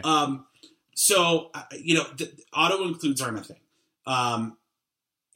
People can look, I would love to see that Darien deck. People can look at my Hot Daxos deck and they could go, I could show it to 100 people and I get 100 responses that are like, well, have you considered adding this card or switching that out for that? Or why don't you run this? And the answer is always going to be, because this is the way I want this deck to be built. Exactly. And I think that's going to have to be okay with everybody. And I think that's the best point to punctuate and end on for our mainly Magic chat. We'll keep talking about Magic, I'm sure, in our questions. But like full stop. I think we advocate that too. It's and that's why we love talking to you, Davey. But it's play the cards you want.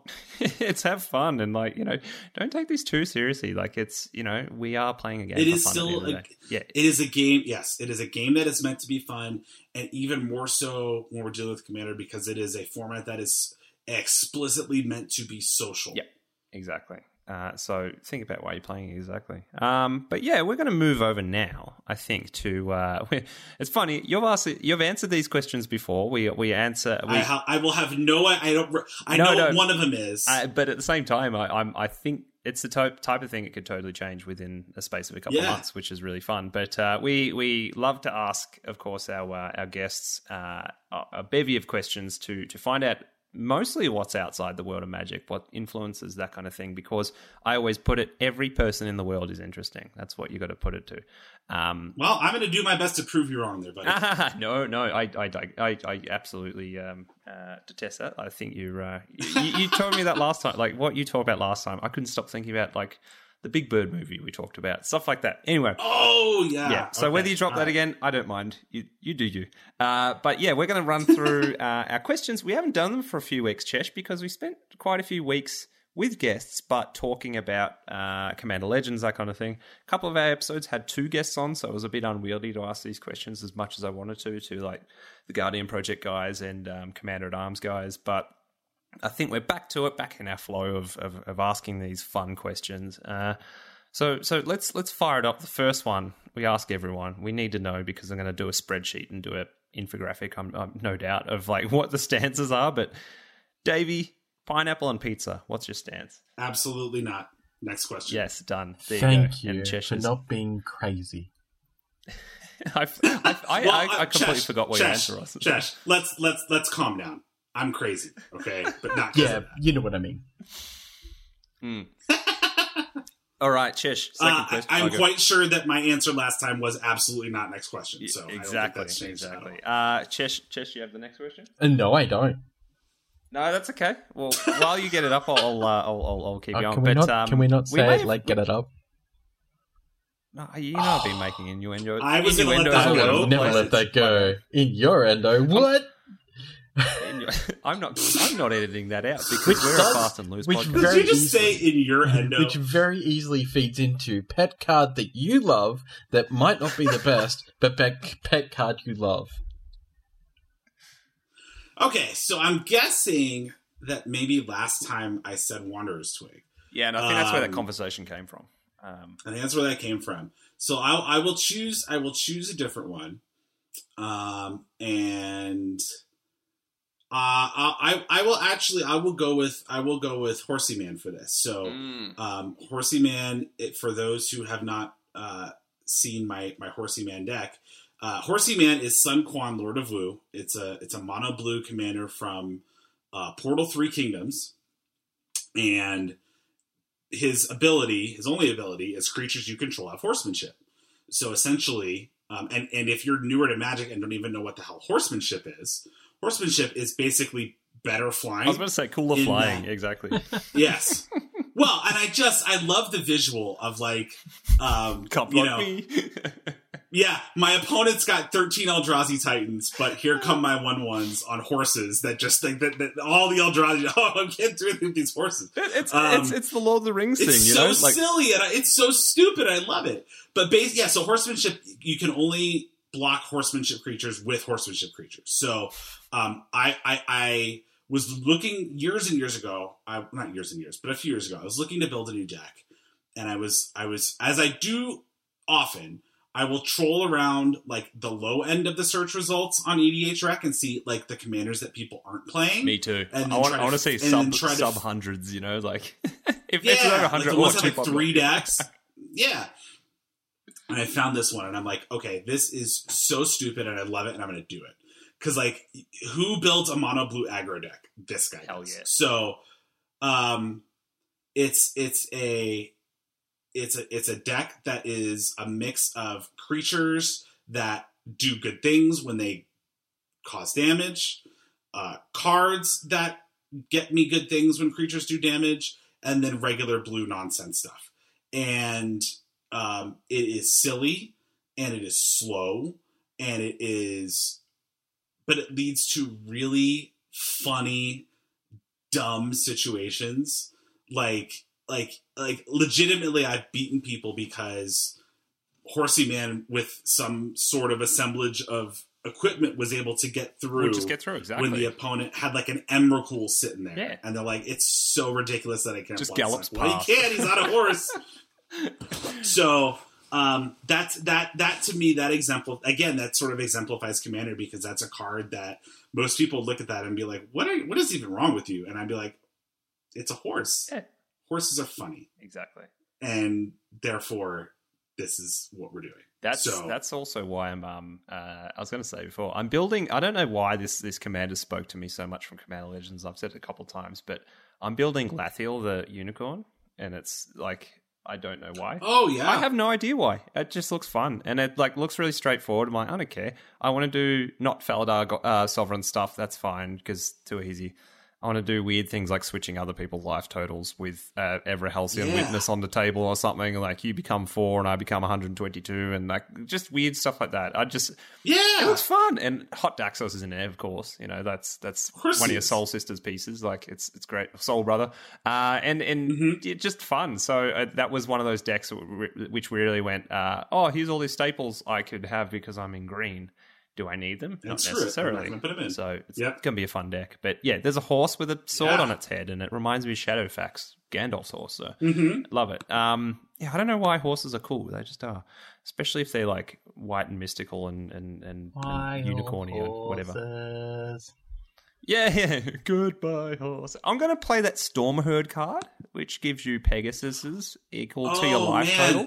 And I'm going to make 100,000 of them. It's going to be great. So. Speaking of Hot Daxos, I had a game a few weeks ago where I was at 200 and some life, I think.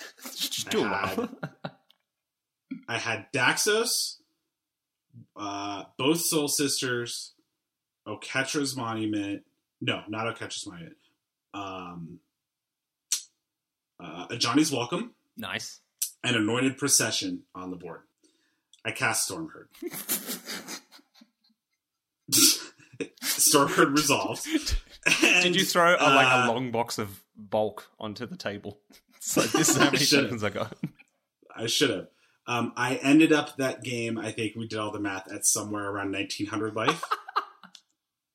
And it was still touch and go as to whether I was going to be able to swing with my several hundred Pegasuses or Pegasi Yeah. before somebody else got me with commander damage. Yeah, that's the thing. You still got commander damage on the table. That's what I was exactly. Like. That's how you got to you said Storm. You said Stormherd, and I just flashed back to that sweet moment where I broke spell table. Yep. Because it could not handle anything above 9.99. Yep. So high score, exactly. And for that reason, I built in a bunch of stuff. I'm like, I want to do this at flash speed. So my Vedalken Orrery is there, and my whatever else is there. I think that's probably the only thing that can really do it at instant speed, because all the other stuff is like creature spells and green can be cast at instant speed, but that's there. Right. And like untap all my lands and just do some stuff. I think I that was a little sub theme I built in, because I want to do that kind of weird stuff at instant speed if possible, because there's some really wacky life switching stuff as well that, I mean, I was like, I want to do that for sure. Hell yeah. So look forward to that one for sure. But 1900 life. I want to be that. I want that energy. That's fantastic. Oh, it was so choice. That's excellent. So next one was who would you most like to have dinner or a drink with, dead or alive, real or fictional? Okay, yeah. I am going to go. I think I'm going to go with the answer I gave last time, which I believe was Stevie Nicks. Yes.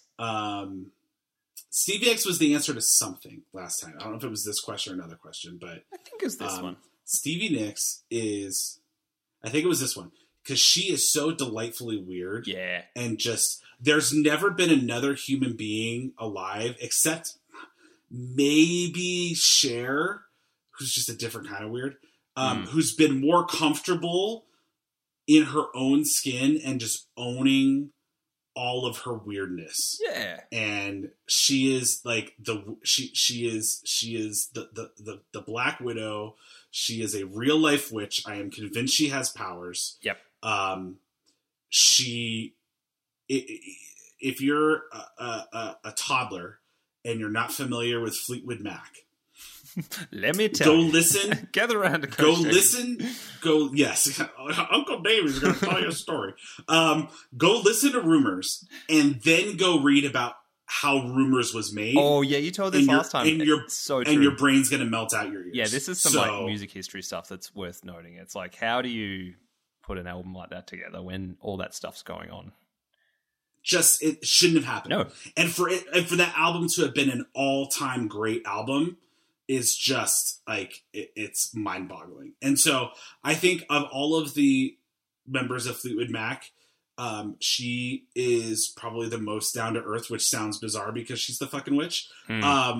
But I would kill to spend an hour just listen, just like, Stevie, say whatever the hell you want. I'm not going to ask any questions. I'm just going to sit here and just have the best time. You just talk about whatever. I don't even care. Completely agree. Just wave your lace and hit your tambourine every once in a while, and we'll be good. So, oh man, I'm gonna watch. I'm gonna chuck on Edge of 17 after this. I love that track so much. But I realized I share a birthday with Stevie Nicks. That's cool. Oh really? Same birthday. Nice. Yeah. There's only a few. That's only awesome. A few people I know. 26th of May. That's kind of cool. Yeah.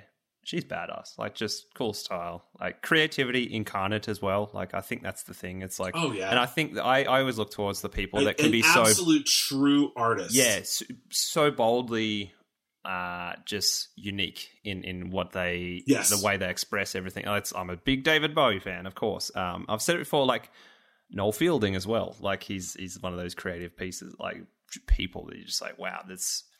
I'm in a creative field, and sometimes I don't know how to be truly creative, if that makes sense. And like I still feel like I'm exactly shackled by something, and like I haven't broken through yet. And it's like you need to look at these people and go, wow. And then half of it I sometimes put down to confidence, and it's like, how can I get there? But, and sometimes you got to have a little bit of ignorance just to go, well, I got to completely forget all this stuff and not let it affect me. But, that's the journey that is life, I guess. So, but yeah. Also, is Rumours your favorite album from, or for Fleetwood Mac or even Stevie's works? Honestly, this is a cop-out. But I would go with either the very best of Fleetwood Mac, because it's a really well assembled greatest hits collection with some deep cuts. Or they did a concert album in 1997 when they reunited called The Dance. Oh, cool. Nice. that had a lot of their hits they did in ways that they had never done them before. And, you know, to hear them, you know, almost 30 years after Rumors, coming back together and being themselves, that version of themselves, not necessarily trying to be their younger selves. That's a really good, that's a really good way to experience Fleetwood Mac as well. Yeah, definitely. Is that album. I was going to say, it's the type thing too. I don't think they particularly dipped or anything in like a lot of my like favorite prog rock bands in the 70s did something different in the 80s to try and, like with theme of this episode, keep up. And it's like, you can definitely take like, miss all that stuff because you don't want to. It's like, don't listen to the prog rock guys doing 80s stuff like for a lot of the thing anyway. But I love Tango in the Night, 1987, and it's like it got some more like music of that time, of course, but got some bangers. Like it's just sweet. But more than anything, the art I'd love on a Basic Land. Like, yeah, that'd be sweet. Tango in the Night was when they were really starting to run into some trouble. Yeah. But Tango in the Night had, I mean, Tusk was on Tango in the Night, I believe. Or it wasn't, isn't Tusk Tusk was on Tusk, right? Tusk was on Tusk. Or Tusk was... Something was in Tango. Yeah, that's right. Is it Big Love? And then... Big Love was on there. Everywhere, I think, was on Tango Everywhere in the Night. Was on there. That was a massive hit, too. Tusk I have as well, and that's the one I think it's a slow release. I've got to listen to it more and more and more. And Tusk is a little weird. It's a big album. It was also, I think, the most expensive album made at that time. I think I read something like that. Like it was obscenely expensive to produce. But yeah, it's a double LP too, I believe. So there's a lot in it. It's quite a weird one, a bit earlier on. But yeah. Oh, dude, good Fleetwood Mac Stevie chat. Which is funny because, of course, you probably remember there's another question about albums, but we'll get to that. Chesh, you got the next one up? Sure I do. Sure. Best no, Magic... one before that. What? No, with this one. Yeah. This one. No, didn't the we just... video game one. What? Didn't we just do the album? video game one. Oh, I'm getting ahead of myself. No. Yeah. Don't know what you're talking about, mate. What's in your video game Hall of Fame? How many do I get to pick? Not as many as you want, or as few. Okay. Yeah, one. I'm going to say one. Donkey Kong Country 2. I can hear the music. After that would be Zelda: Link to the Past. Yeah, hot. Zelda: Ocarina of Time. Zelda: Breath of the Wild. Super Mario World. Super Mario Bros. 3. Super Mario Galaxy. Super Mario Galaxy 2. If you did not notice the theme, I'm a Nintendo guy. Yep, I was about to say. Me too. Super Smash Brothers Melee. Where do you sit on the Mario Kart Diddy Kong Racing debate? One of them is still getting made, and the other only lasted one time. I know. And my wife gives me crap about that every single time we bring it up. She's like, Mario Kart, it's just a superior game. I'm like, yeah, sure, maybe so, but like, I think you can't say Diddy Kong Racing was a bad game.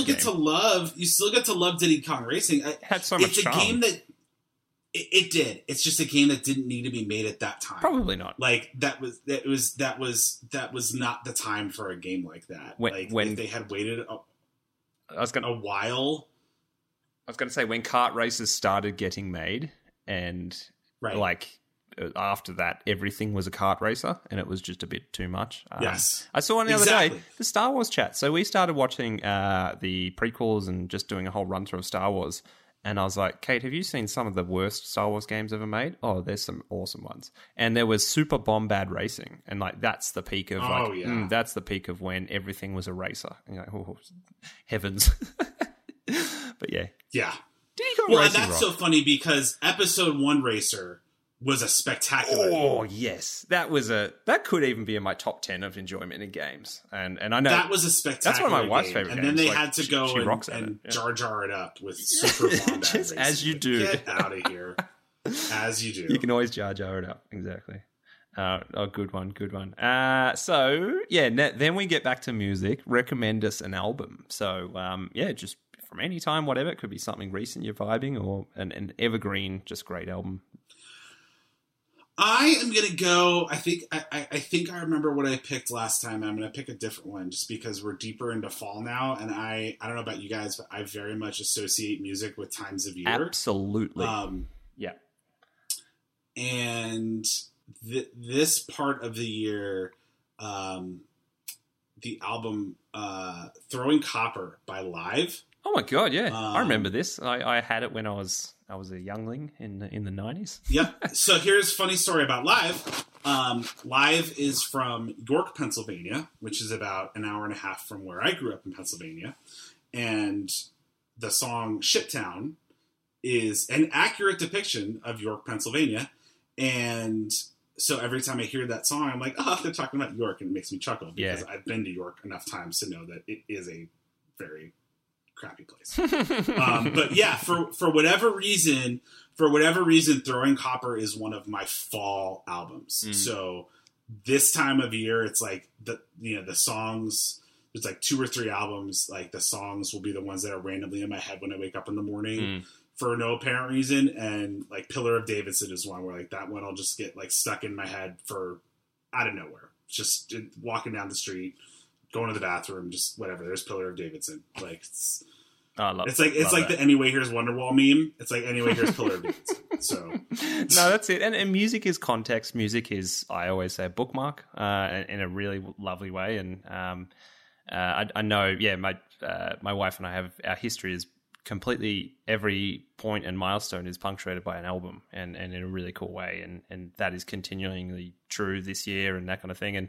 But yeah, your fall albums, I go to a band called Midlake. Very, very good. And yeah, I just saw actually the looking up the Throwing Copper one, produced by Jerry Harrison of Talking Heads.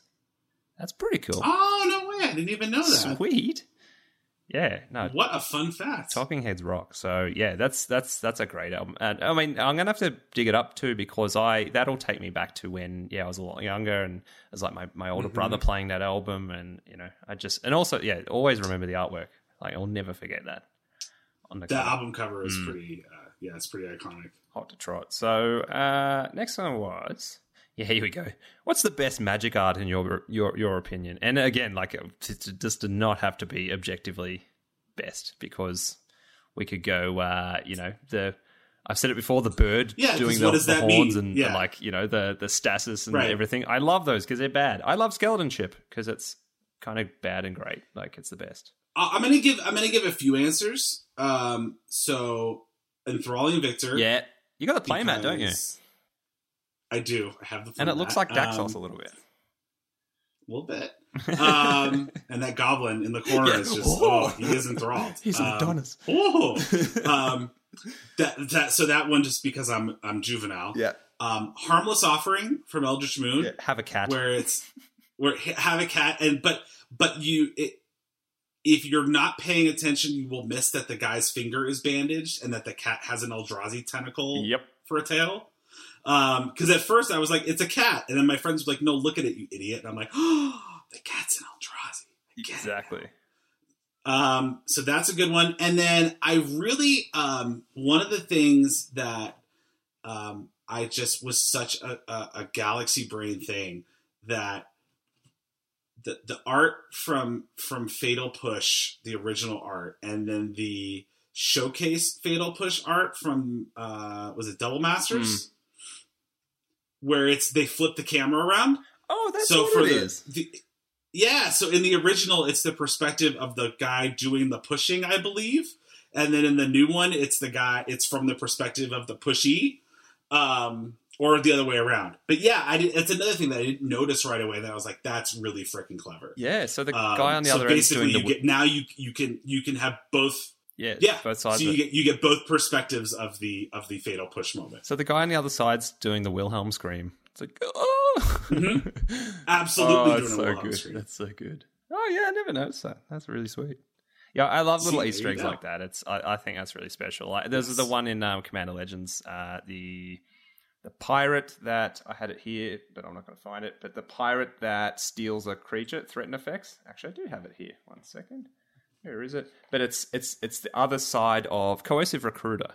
I'm pretty sure it's the other side of a card from Ixalan. So it's like the vampire. Oh yeah, guy is essentially in the art on the other angle, which I always same deal. I like those little callbacks. Very, very cool. Those are always really neat. Yeah, I when you said before that Gavin gave you a couple little like nuggets of cool, fun facts and information about when with the Commander Legends spoilers, it just I know I think he said it specifically, but I've come to see it a lot. There's absolute Easter eggs galore that we'll be finding, I think, for another year or two, that people still haven't found in the art and in the flavor text. Lots of little design kind of nuggets that really, again, just do embody, like, they're things they didn't need to do, but they do because they love it. And it's just super cool. I love that. Absolutely. Yes, 100% agree. Love it. So next one was, you got that, Chesh? I think you're on to it. Maybe. I see your cursor. Get onto it. Don't know what you're talking about. Recommend us a movie. A movie. Just one movie, goddammit. Sesame Street presents Follow That Bird. Oh, wow. Yes. So, Sesame Street presents... So, when I was very young, they decided Sesame Street was kind of becoming commercialized for the first time. And that was when, like, Sesame Street Live was starting to be a thing. And they did a movie in which...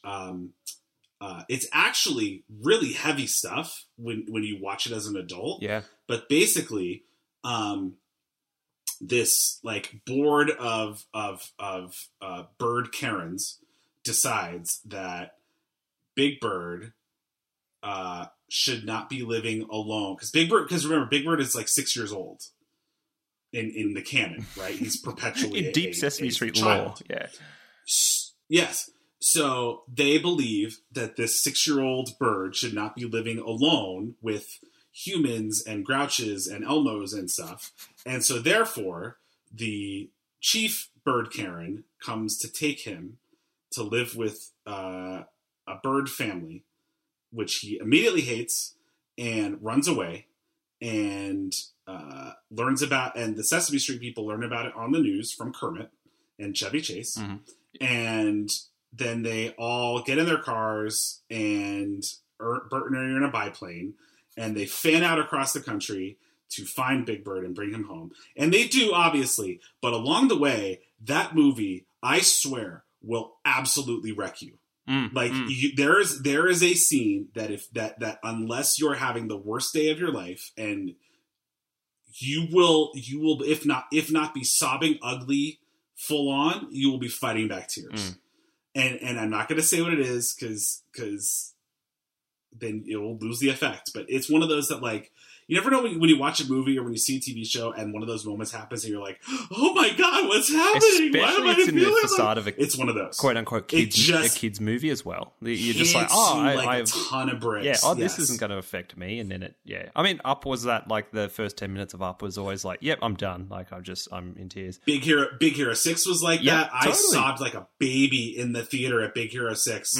Like, me, a grown ass adult by myself. And then there were, like, some little kids who were, like, looking at me weird. I'm like, leave me alone, kid. You'll just see there's another layer of reality you'll understand one day. And you'll grow up someday. It will ruin you. But it's all okay because Big Bird does come home in the end. And then the count counts the credits. And it is delightful. Oh, I love it. And so, and it's a musical, of course, because Sesame Street. So there's wonderful songs.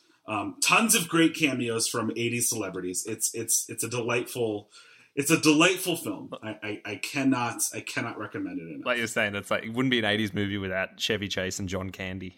Like, perfect. It has both. Yeah, exactly. Van Dyke Parks does the music, which incredible. Van Dyke Parks is a legend, and I think that's it. It's just Sesame Street always has had a spot in my soul, and I think Chesh knows how much of a Kermit fan I am. And there's a great Twitter follow that's called Muppet History. They post some amazing stuff, and I'm a big Jim Henson fan of course, which is Dark Crystal is one of my favorites. I don't remember if we would have we may have talked about this, but I graduated from the University of Maryland. Jim Henson graduated from the University of Maryland. Oh, cool. My friends lived in Jim Henson's dorm suite our junior year of college. Wow. And that same year, they had renovated the student union, and to cap it off, they commissioned a statue. It's a bronze bench, or it's a bench with a bronze statue at the one end of Jim holding Kermit, and they're talking to each other. Oh my God, that's the best. That is the best. And I got to be there. I was there when they unveiled it. I probably lost the picture, but because it was a physical picture. Yeah. But I took a picture. I was one of the first people to take a picture sitting on the bench next to Jim and Kermit.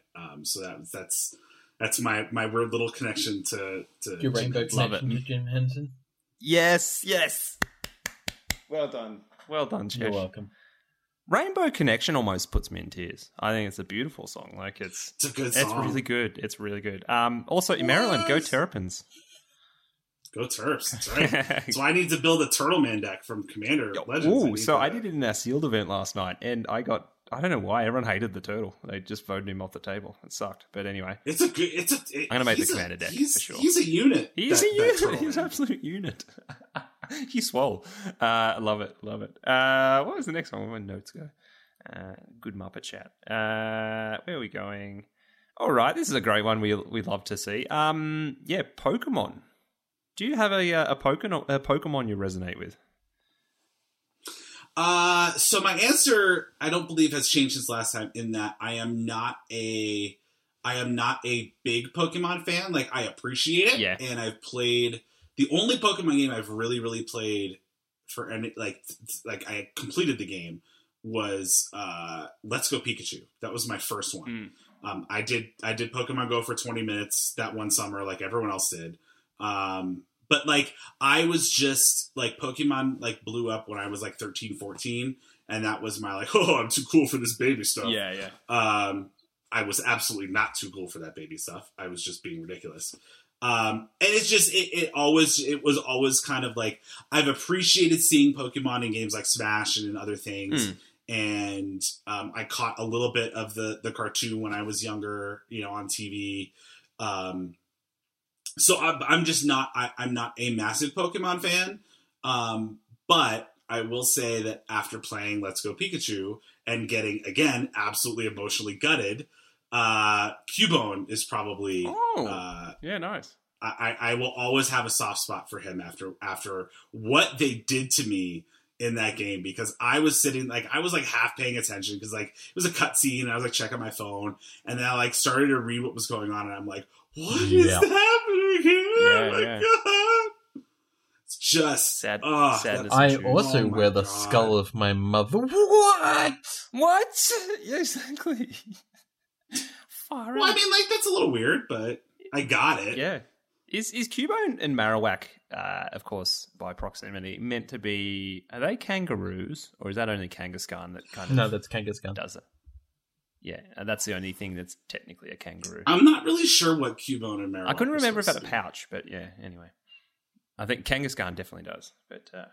Definitely does. Yeah, it's been a while since. Well, I've been regaled by the tales of like what generation we're up to, and it just blows my mind because I only played some of the games, and it was like but still only really have a fundamental knowledge of Gen 1 to 3 or 4 or something. But I think this should be 3. Maybe a new thing every time we talk about Pokemon, where we go something like, "Is it a mammal or a marsupial? Nobody really knows." It's a Pokemon. Yeah. Yeah, it's like, who's that Pokemon? It's a ball. It's Electro.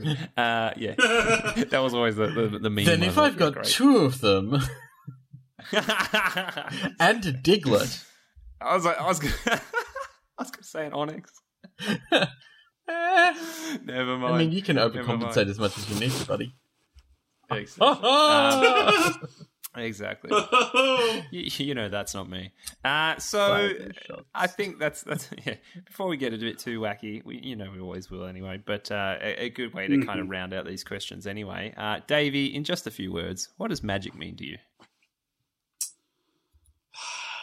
This is going to be as hard as I'm sure it was.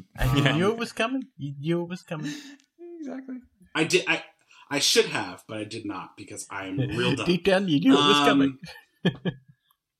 I'll say all your answers have been new in a great way because I forgot half them because, I mean... Okay, great. Well, then we'll take it. It's been awesome. Magic Magic means people to me. Mm. Magic brought me closer together with friends I already had. Magic has allowed me to make a raft of new friends, the two of you included. Honored to be in that company. I've been, of course, Magic has allowed me to connect with people and then stop talking about Magic and then get to know each other as humans and not have it just be, oh, this person I play Magic with. I'm not a human, I am a meat popsicle. Yeah. You're a meat popsicle? Gross. Delicious. Well, I was going to say, Dave, you know what? There's almost too many jokes there, and I feel like it's just where do I go? No. Give me too many options. Exactly. Yeah. You like a Hull of Mirrors. That was a broad Simic commander that does everything. Well, like yeah, exactly. Yeah, whenever you breathe, draw a card and gain a life. Okay. Like that's going to be the next. That's going to be the next. I do love playing Simic commanders, and it'll be like green blue. Like that's it. Yep. Exactly. But anyway, yeah, magic means for me, and it really means people. And if it weren't for the people part of it, I probably would have stopped playing Magic a long time ago. Me too. Yeah. Just because I love the game and it's a very well designed game and playing the game is fun. But if I were just constantly playing against strangers with nothing else involved in it, the novelty would have worn off really quick. It's because I want to play Magic so that I can spend time with my friends. Yep. That's to me, that's what Magic is. That's why Commander is the only thing I play, because we don't get that anywhere else. Yeah. And as cheesy and schlocky as that sounds, that's the truth. No, this is the cheesy segment of the show for sure. It's like I want to just extract all the cheese and just like make it just get as soppy as we can. And it's like I am a never-ending repository of cheese, my friend. So I love it. And I was going to say, you speaking of Magic friends, I'm assuming you still do live with quite a high-profile one, and again, a body of the embodiment of the joy in this game. You know who I'm talking about, and it's it's those kind of people. It's well, I mean, Jimmy Wong moved out a while ago. But, no, Olivia Gobert Hicks is one of my very best friends, and she is upstairs playing Magic as we speak. It was she who one day when I was at her and her husband's house in Seattle at the end of a long day of Emerald City Comic Con, when I went to the bathroom, I came out, she literally sat me down at the table and said, "You're learning to play Magic right now." Wow. And stuck her Prosh deck in my hand and showed me how to play it, and that was that. Love it. And it's like, this is how life has changed. But yeah, I mean, like you say, I always put Magic is a conduit fundamentally anyway. And it's, there's all the amazing things that it can do, but it's not the end goal for me. It's a facilitator in a great way. In a way that I don't 100%. Think anything else has been in my life, really. I have lots of hobbies and things that do stuff, whatever, but they, I'll always give Magic credit for being the one that has opened up all these, I'm not going to say avenues to success, because that's not what it's about. It's like I'm just talking. No, but I'm talking at the internet, and like I've made friends with like I said it last time. My play groups across the world now, and like that's exactly how it is. It's like I've got legitimate friends overseas, and we will keep being friends even. I've said it before, like if the heat death of the Magic universe just shrivels up, that's fine. We'll still keep talking. It's going to be great. So 100%. Yeah. Yep. That's what it's about. We are 100% in alignment on that. Love it. So, good answer, David. Love it. And good answers. But what do we got now? I think we're going to bookend this whole great conversation with our weekly little do on the entertaining. So what non-Magic media has had our tastes, attentions at the moment? I don't have that much prepared, but I know Chesh has something. And Davey, feel free to chime in anything you've you've been vibing off lately. I'll give you a minute to prepare if you want to think of anything. But fire off, Chesh. What do you got? Mandalorian without spoilers this week was a total and utter mess. Directed by Carl, yes, the dude from Predator and Carl from other stuff. Yep. It was... So he's in the show, though, right? Yeah, Carl Weathers, also known as the guy in the episode. Yeah, in the episode, exactly. Yeah, exactly. Nice. But regardless of that, it was a terrible episode. It was horrible. A mess? Okay. I haven't watched it yet, so I'm actually behind. So. I mean, I wouldn't say it was a mess. And the child is irritating me. Somebody kill Baby Yoda, please. Okay, you know what? Chester, you're done. Sign off. I am not going to hear any more of this. You know what? In your credentials, do you also eat unfertilized frog eggs? He's a baby. He didn't know any better. A 55-year-old baby. Okay, but he's a baby. Yeah, I know. Anyway, he caused all that mess. Man, anyway, hilarious. All of this just to turn heel at the very end of the podcast, 2 hours later. My lord. Also, Gina is a POS mega lover, so. Well, she's awful. Yes, that's. And her character as the sheriff I've been ruined is weak. on her for a while. That's not a spoiler, by the way. She's not a great actress. She's not a great actress. Chesh is my favorite critic. Just smashing it. Well, I used to be a critic, so yeah. I really wish that he would just Chesh, I wish you would just say what you're really feeling and not sure. Exactly. Also, Star Trek Discovery was actually great this week, so go watch it. Yep.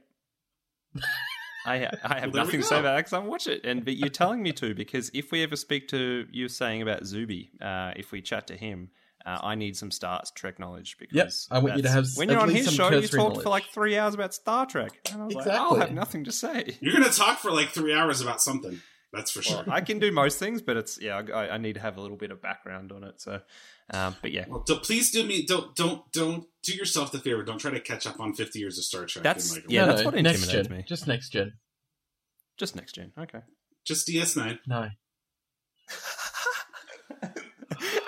I don't know either of these things, well, but I love when there's like there's a hard disagreement. DS9 is basically about a floating casino hotel. Hey, that was on Star Wars. Prove me wrong, There's baby. a casino planet. Chash is just he's poking with a stick right now. I know. Do you know the other? If we hadn't already been going for 2 hours, this would now become here's why DS9 is the best Star Trek podcast. I'm not going to do that. For the Patreon exclusive content this week, we got Chesh. Well, for the Patreon exclusive content, I win, he loses. Yeah. I'm right, he's wrong. There we go. That doesn't work. Let's take this to. I reckon we take this to the public forum and you guys can have your debate on Twitter. No, because then the professor will come in and be like, "But Voyager." Okay, here's the thing. I have actually had some very long discussions with the professor about Star Trek. I don't agree with his positions on everything, but he has very good reasoning for why he likes and dislikes what he likes and dislikes. I will say that to his credit. It's none of it's just knee jerky typical toxic fan stuff. It's if he's I didn't like this, he has 17 reasons why, and I can't dismiss any of them out of hand. Yeah. I may not agree with the conclusion he draws, but it's yep, you're right. Yep, you're right. Yep, you're right. He's good at rationalizing, yeah. Well, he's also let me just be clear. He's really, really smart. Oh yeah. About a lot of diverse things. The guy is brilliant and an incredible human being in his own right. And he's also pretty good at magic content. Mm-hmm. And by pretty good, I mean he's really, really good. Doesn't mean he's right about Voyager. Exactly. Well, it certainly doesn't mean you're right about it. Nope. Of course I'm right. Anything you said in this segment. What did we say before? It's fun to disagree. Exactly. It is fun. Exactly. I guess mine is Hyrule Warriors Age of Calamity. Yeah, I was going to ask you about this, for sure. I just watched a review on it this morning. I played it for a couple hours last night, and I mean, look, it is exactly what you think it's going to be. Yeah. It's a Dynasty Warriors game with a Zelda skin on it. It is a prequel to Breath of the Wild, and so it does fill in some plot stuff. There's nothing revelatory. There's nothing that's oh my god. There's some really cute Easter eggs. The camera sucks, like it always does in a Musou game. It is endless beating up of faceless hordes of enemies, as every game in this genre is. If you take it at that face value, you will enjoy yourself. Yes. If you pin too many, especially lore-related hopes and dreams on it, you will be disappointed. Yeah. It may not be worth your $60 right now if you can catch a holiday sale and get it for a few bucks off, or you wait, 6 months until there's a sale if you're not in any hurry. But as a Zelda guy, even a morsel of new canon is something I have to, again, refuting my own hypothesis, have to consume that immediately. But yeah, that'll be what I'm doing with the rest of my evening after we're done here. So I think that's the thing, though, too. The trailer really was angled on that, like uncovering all this like historic lore about what happened in the the Calamity times with the legends and everything before, like the precursor to Breath of the Wild. And it really leans heavily on that, and less about it being like a Dynasty Warriors game, of course. And it's, I think there were some people who were like, oh, it doesn't have as much lore and all that stuff. I'm like, no, I'm excited enough just to see the characters. You know what I mean? Like the old legends. I think that's super cool. Like I love it. I saw just Impa flying around on an ice block thing. Oh, Impa is so OP cool. as hell. Yeah, she's nuts. Impa's bad. Here's the way to look at it on the lore, and we can end it on this. It is a pencil doing some shading on the mural of that is Breath of the Wild's lore, not a roller filling in giant chunks. Yep, exactly. I like that analogy. That's very the best way I can describe it. Yeah. Love it. I had a couple, just a couple of brief ones this week, essentially. First one was, I ended up watching a movie called Lucy, which was a Scarlett Johansson, Morgan Freeman, Luc Besson directed movie about, it's like mostly just a good action romp, I guess, with like some cool ideas. I can't remember the other movie that kind of does the thing. The theme about if you unlock all your brain, that we only use 10%, all that.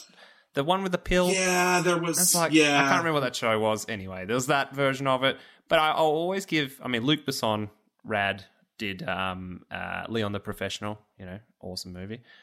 Did The Fifth Element, actually, too. And then Valerian, which I know some people are like, it sucks, whatever. But Valerian. It's got vision, I guess. Valerian. Valerian. But this one, it just popped up on Netflix, I'm pretty sure. Came out in 2014. I don't think I ever heard anyone talk about it. It's because it's bad. I think... What's that? That's because it's bad. Hey, I want to give things credit for the redeeming aspects of it. Like I said, for the most part, it's a bit of an action romp. But right at the end, I do like any visual or like musing or kind of depiction of what happens when the minds of humans transcend, or we break, or, what's next? You know what I mean? Like breaking free. Anything with space-time, whether it's right or wrong, I enjoy. And I think that's the point. Like that I enjoy someone's depiction or view of it. Again, we don't actually know. So it can be completely wild and abstract, whatever. But like, I don't want to spoil too much, but yeah, at the end, it's like it delves into what happens when someone doesn't, like, they become omnipresent in a way through time. And it's like, that's kind of cool. Mm-hmm. And in a way, like, I always love when I'm thinking after a movie, it gets me thinking. Like, that's essentially it. Whether it can do it in big or small kind of chunks, whatever. But it takes me back to, like, Interstellar when, what's his name? I can't even remember the name of Matthew McConaughey. His character's in he kind of goes through a wormhole or something. Like, it's been a while since I've seen it, but it depicts what would happen if humans kind of transcended it at any point beyond the bounds of space-time, and they essentially then made a construct and they're in different dimensions. And it's like that stuff, it's like there's no hard answers there, and it's kind of hard to, like, when it bends your mind a little bit, you're just like, I can't really fathom that. And I always find that sensation a bit of a joy. So there's a tiny little bit of that at the end of Lucy. Pretty cool. Scarlett's badass. She's rad. And I do like Luc Besson. So yeah, that's a cool one. The other one was, and Chesh will attest to this, all our American friends, I think, will be seeing this for the first time. Maybe they caught it on YouTube, whatever. But there's a comedy group called Auntie Donna. There's a comedy group called Auntie Donna from here in Melbourne that have been doing stuff on YouTube that is very Australian. I'll say that. Very weird, very Australian. and got picked up by, well, it's I think something like directed or produced by Ed Helms. Is that the guy's name? Yeah. From I think so. The Hangover, The Office. Yeah, it is Ed Helms. Yeah. He's got on board, so it's kind of, they've got a bit of cred as well, and I think they've worked on this for a few years, but it's a Netflix series now, Auntie Donna's, I think, Crazy House of Fun or something like that, basically. But it's put a lot of what they had in their YouTube content into a show, and it's like, it's bizarre to the level of, if Mighty Boosh makes you feel uncomfortable for like how weird and off the rails things can go, these guys go further. And there's still some Australian jokes. I love that. But there's just, yeah, it's weird.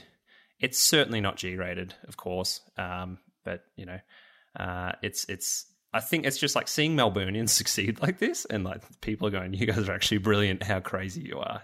It's a good time. So I suspected a lot of people would be like, "Nope, too weird. I don't like this." But apparently, it's doing really well. So and people are, you know, really excited for it. So if you haven't already, that's awesome. Check that out. It's strange. Yeah. You may have some quotes. It may make you feel uncomfortable.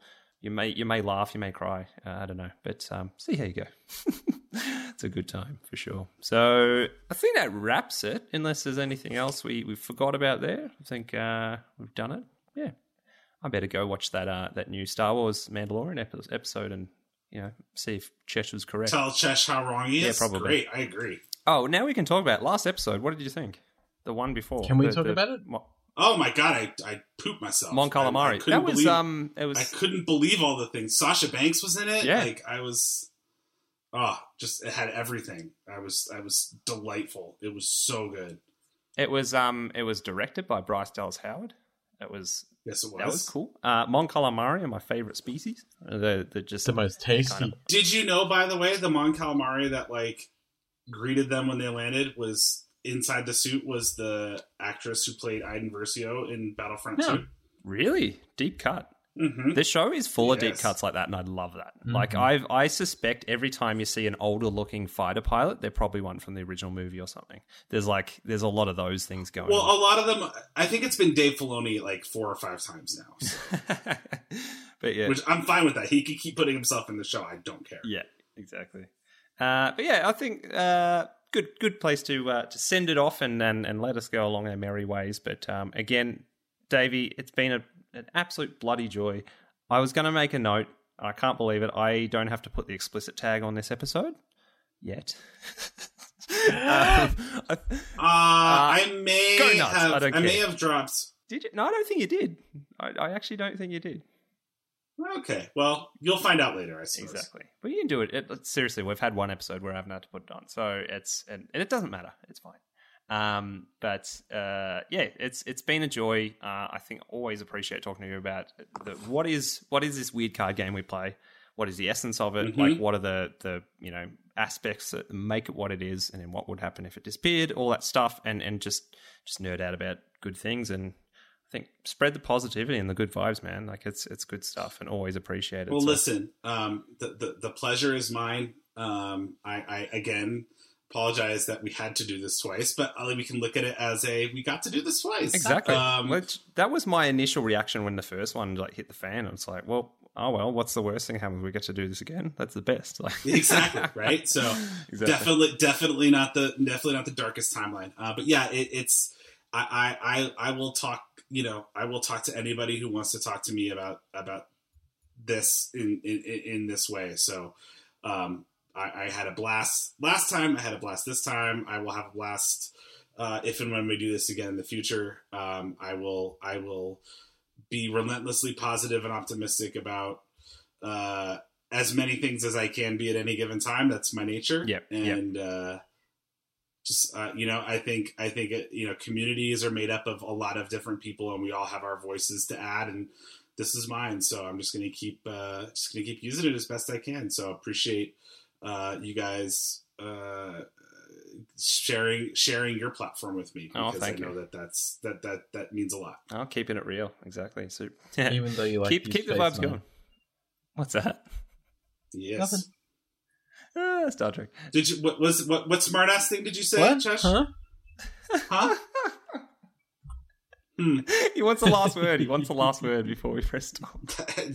I will outlast word you every time. We can sit here all night. Yeah. Speaking of last words, it's not even Sunday where I am. Speaking of last words, where can the people find your last words? Or first and last words, Davey?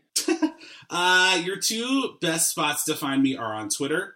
If you guys will put the link in the description, just because so people don't have to hear me. I always do. Listen and spell. No stress. I know you do. But Twitter, and then go to coolstuffinc.com. Go to the articles page, search for Dave Kosin, and you will find my articles there. Always appreciate, they don't tell me how many people read my articles, and I don't ask. I don't ever read the comments, because I don't care. I just, knowing if someone says I've read your article, even if that's it, that makes my day. Like, you don't have to say you loved it if you didn't, and you don't have to legitimately love it. You can hate everything I said. If you can disagree with every single point I made, I don't care.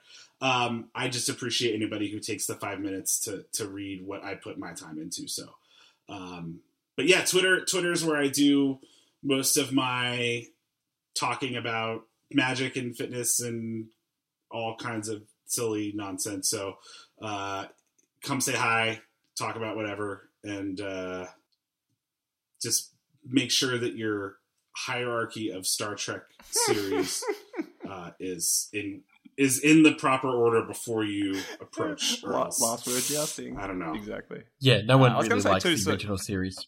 What did you? No one really likes the what? Original series. Okay, we'll agree with that. There you go. Nice. And the world was at peace again. I love it. Chesh, my friend, where can we find you? You can find me not watching Deep Space Nine, but you can find me playing Elite Dangerous, which is currently free on the Epic Games Store. Oh, interesting. What? So definitely go and download that. But other than that, you can find me on Twitter under Cheshire Plays. You can find me on YouTube, Instagram, Facebook, and Twitch under Cheshire Plays Games. Note that we are no longer a Twitch affiliate because I basically said profanity, don't want to be a part of your service no more if you're just going to give out affiliate to anyone.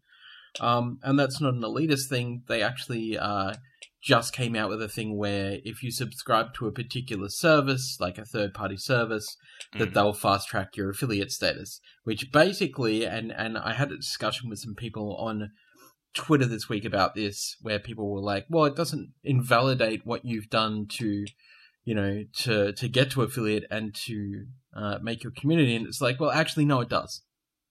So, makes me feel like it was all for very little, to be honest. And I've seen a few people say the same thing, so we'll see how that plays out, of course. And it's like, maybe so if you try and subscribe to us, don't just hit the follow button. You can't. You literally cannot subscribe to us. I'm throwing my money at the screen and it doesn't work. It's not working. Yeah, stop throwing your money at Twitch. It's not worth it. If anybody wants to throw money places and it's not working, this guy right here. I'm just kidding. I was actually going to say, find the right way to donate the funds to content creators that you love, not through third-party means, even if it means having to search out their payment information, which most content creators can give you. And you know what? Donate the money directly to them. Don't give third-party companies fees. Send the money directly to your favorite content creators. Because you have to remember that the third-party provider is taking fees, and then PayPal's taking fees as well. So, we talk about pies, and there's a lot of slices of pie taken before the end bit. Yeah. Well, yeah, exactly. Yeah, the creator ends up with almost none of it. Correct. So, don't support these big, stupid businesses. Find ways to support your content creators through, merch and stuff. Full stop. Good one. You can find me at Pass the Jam Sam on the Twitters and the Instagrams, but more importantly, you can find the podcast at CMDR_crunch on the Twitters, at CMDR Crunch on Instagram, and our website is cmdrcrunch.fireside.fm. And if you want to send us comments, feedback, questions, pictures of cephalids. Pictures of cephalids, I say it every time. No one's sent me one yet, but please do. You can send those to cmdrcrunchpodcast@gmail.com. And like I say, we'll let all the Gmail spam filter do the heavy lifting on that one if you're sending profane things. But we haven't had that issue yet, which is good. So you've been well behaved, community. So as I said before, absolute joy again. It's Davey, you're one of my favorite people in the Magic community. It's always a blast, and I can't wait to share. Back at you guys. Can't wait to share a table with you again. Well, actually, no, I haven't. I don't think I've played you. No, we got to jump on Lexicon one weekend. I wanted to last weekend, but I had. I was going to say, I believe that was another thing that was on the agenda before everything hit the fan. The campaign of it all. Yeah. What? Before everything hit the fan. Yeah.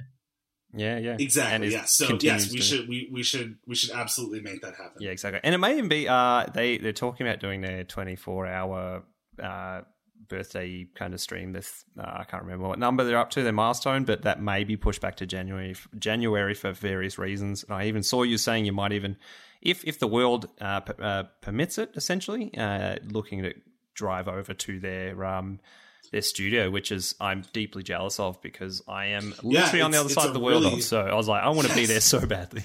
I love those guys. Yeah, it's a really quick trip. If the pandemic and the weather were to cooperate, I would do it in a heartbeat. So yeah, but there is a world that I look forward to where once we're all once everything we've endured everything, we've been sensible and worn our bloody masks and just not acted like morons. One day. The world is going to feel safe enough again, and Chesh and I are going to hop on a plane. We're going to go to Vegas, and it's going to be absolutely biblical. Like it's going to be a time. So there's going to be a GP Vegas in the future where it's like Magic Fest. Magic Fest, GPs. Even if the first GP back from COVID is like GP, like West Green Bay, Wisconsin. Yeah, I'm there. Like everyone in the damn world will be there. Yeah, and including myself. We get small ones in Melbourne, so it's like anything is bigger in the States, no doubt. So we'll be there. And that's the thing. We've made friends everywhere in the States, and we'll all gather in the most collective thing and go, look what this year did, and it's like we're tighter than ever. It's amazing. So yeah. Love it. All right, so I'll let you guys go on your merry way. Any last advices for our listeners, our lovely people that stuck around to Perla sounds like a sex toy, not a right-wing website. That's just a comment. I'm not going to try to follow that. No, exactly. No, I say this on sometimes, but it couldn't be more true with Davey on the line here. Play the cards you gosh darn like to play that you like. Yep. Just play them. And if anybody tries to give you a hard time to the contrary, you don't feel like fighting with them yourself, send it to me. Yeah, exactly. Because I've yet to lose one of those, and I don't plan on it anytime soon. Yep, exactly. Love it. All right, take care, folks. Yeah. Bye, friends. Meow.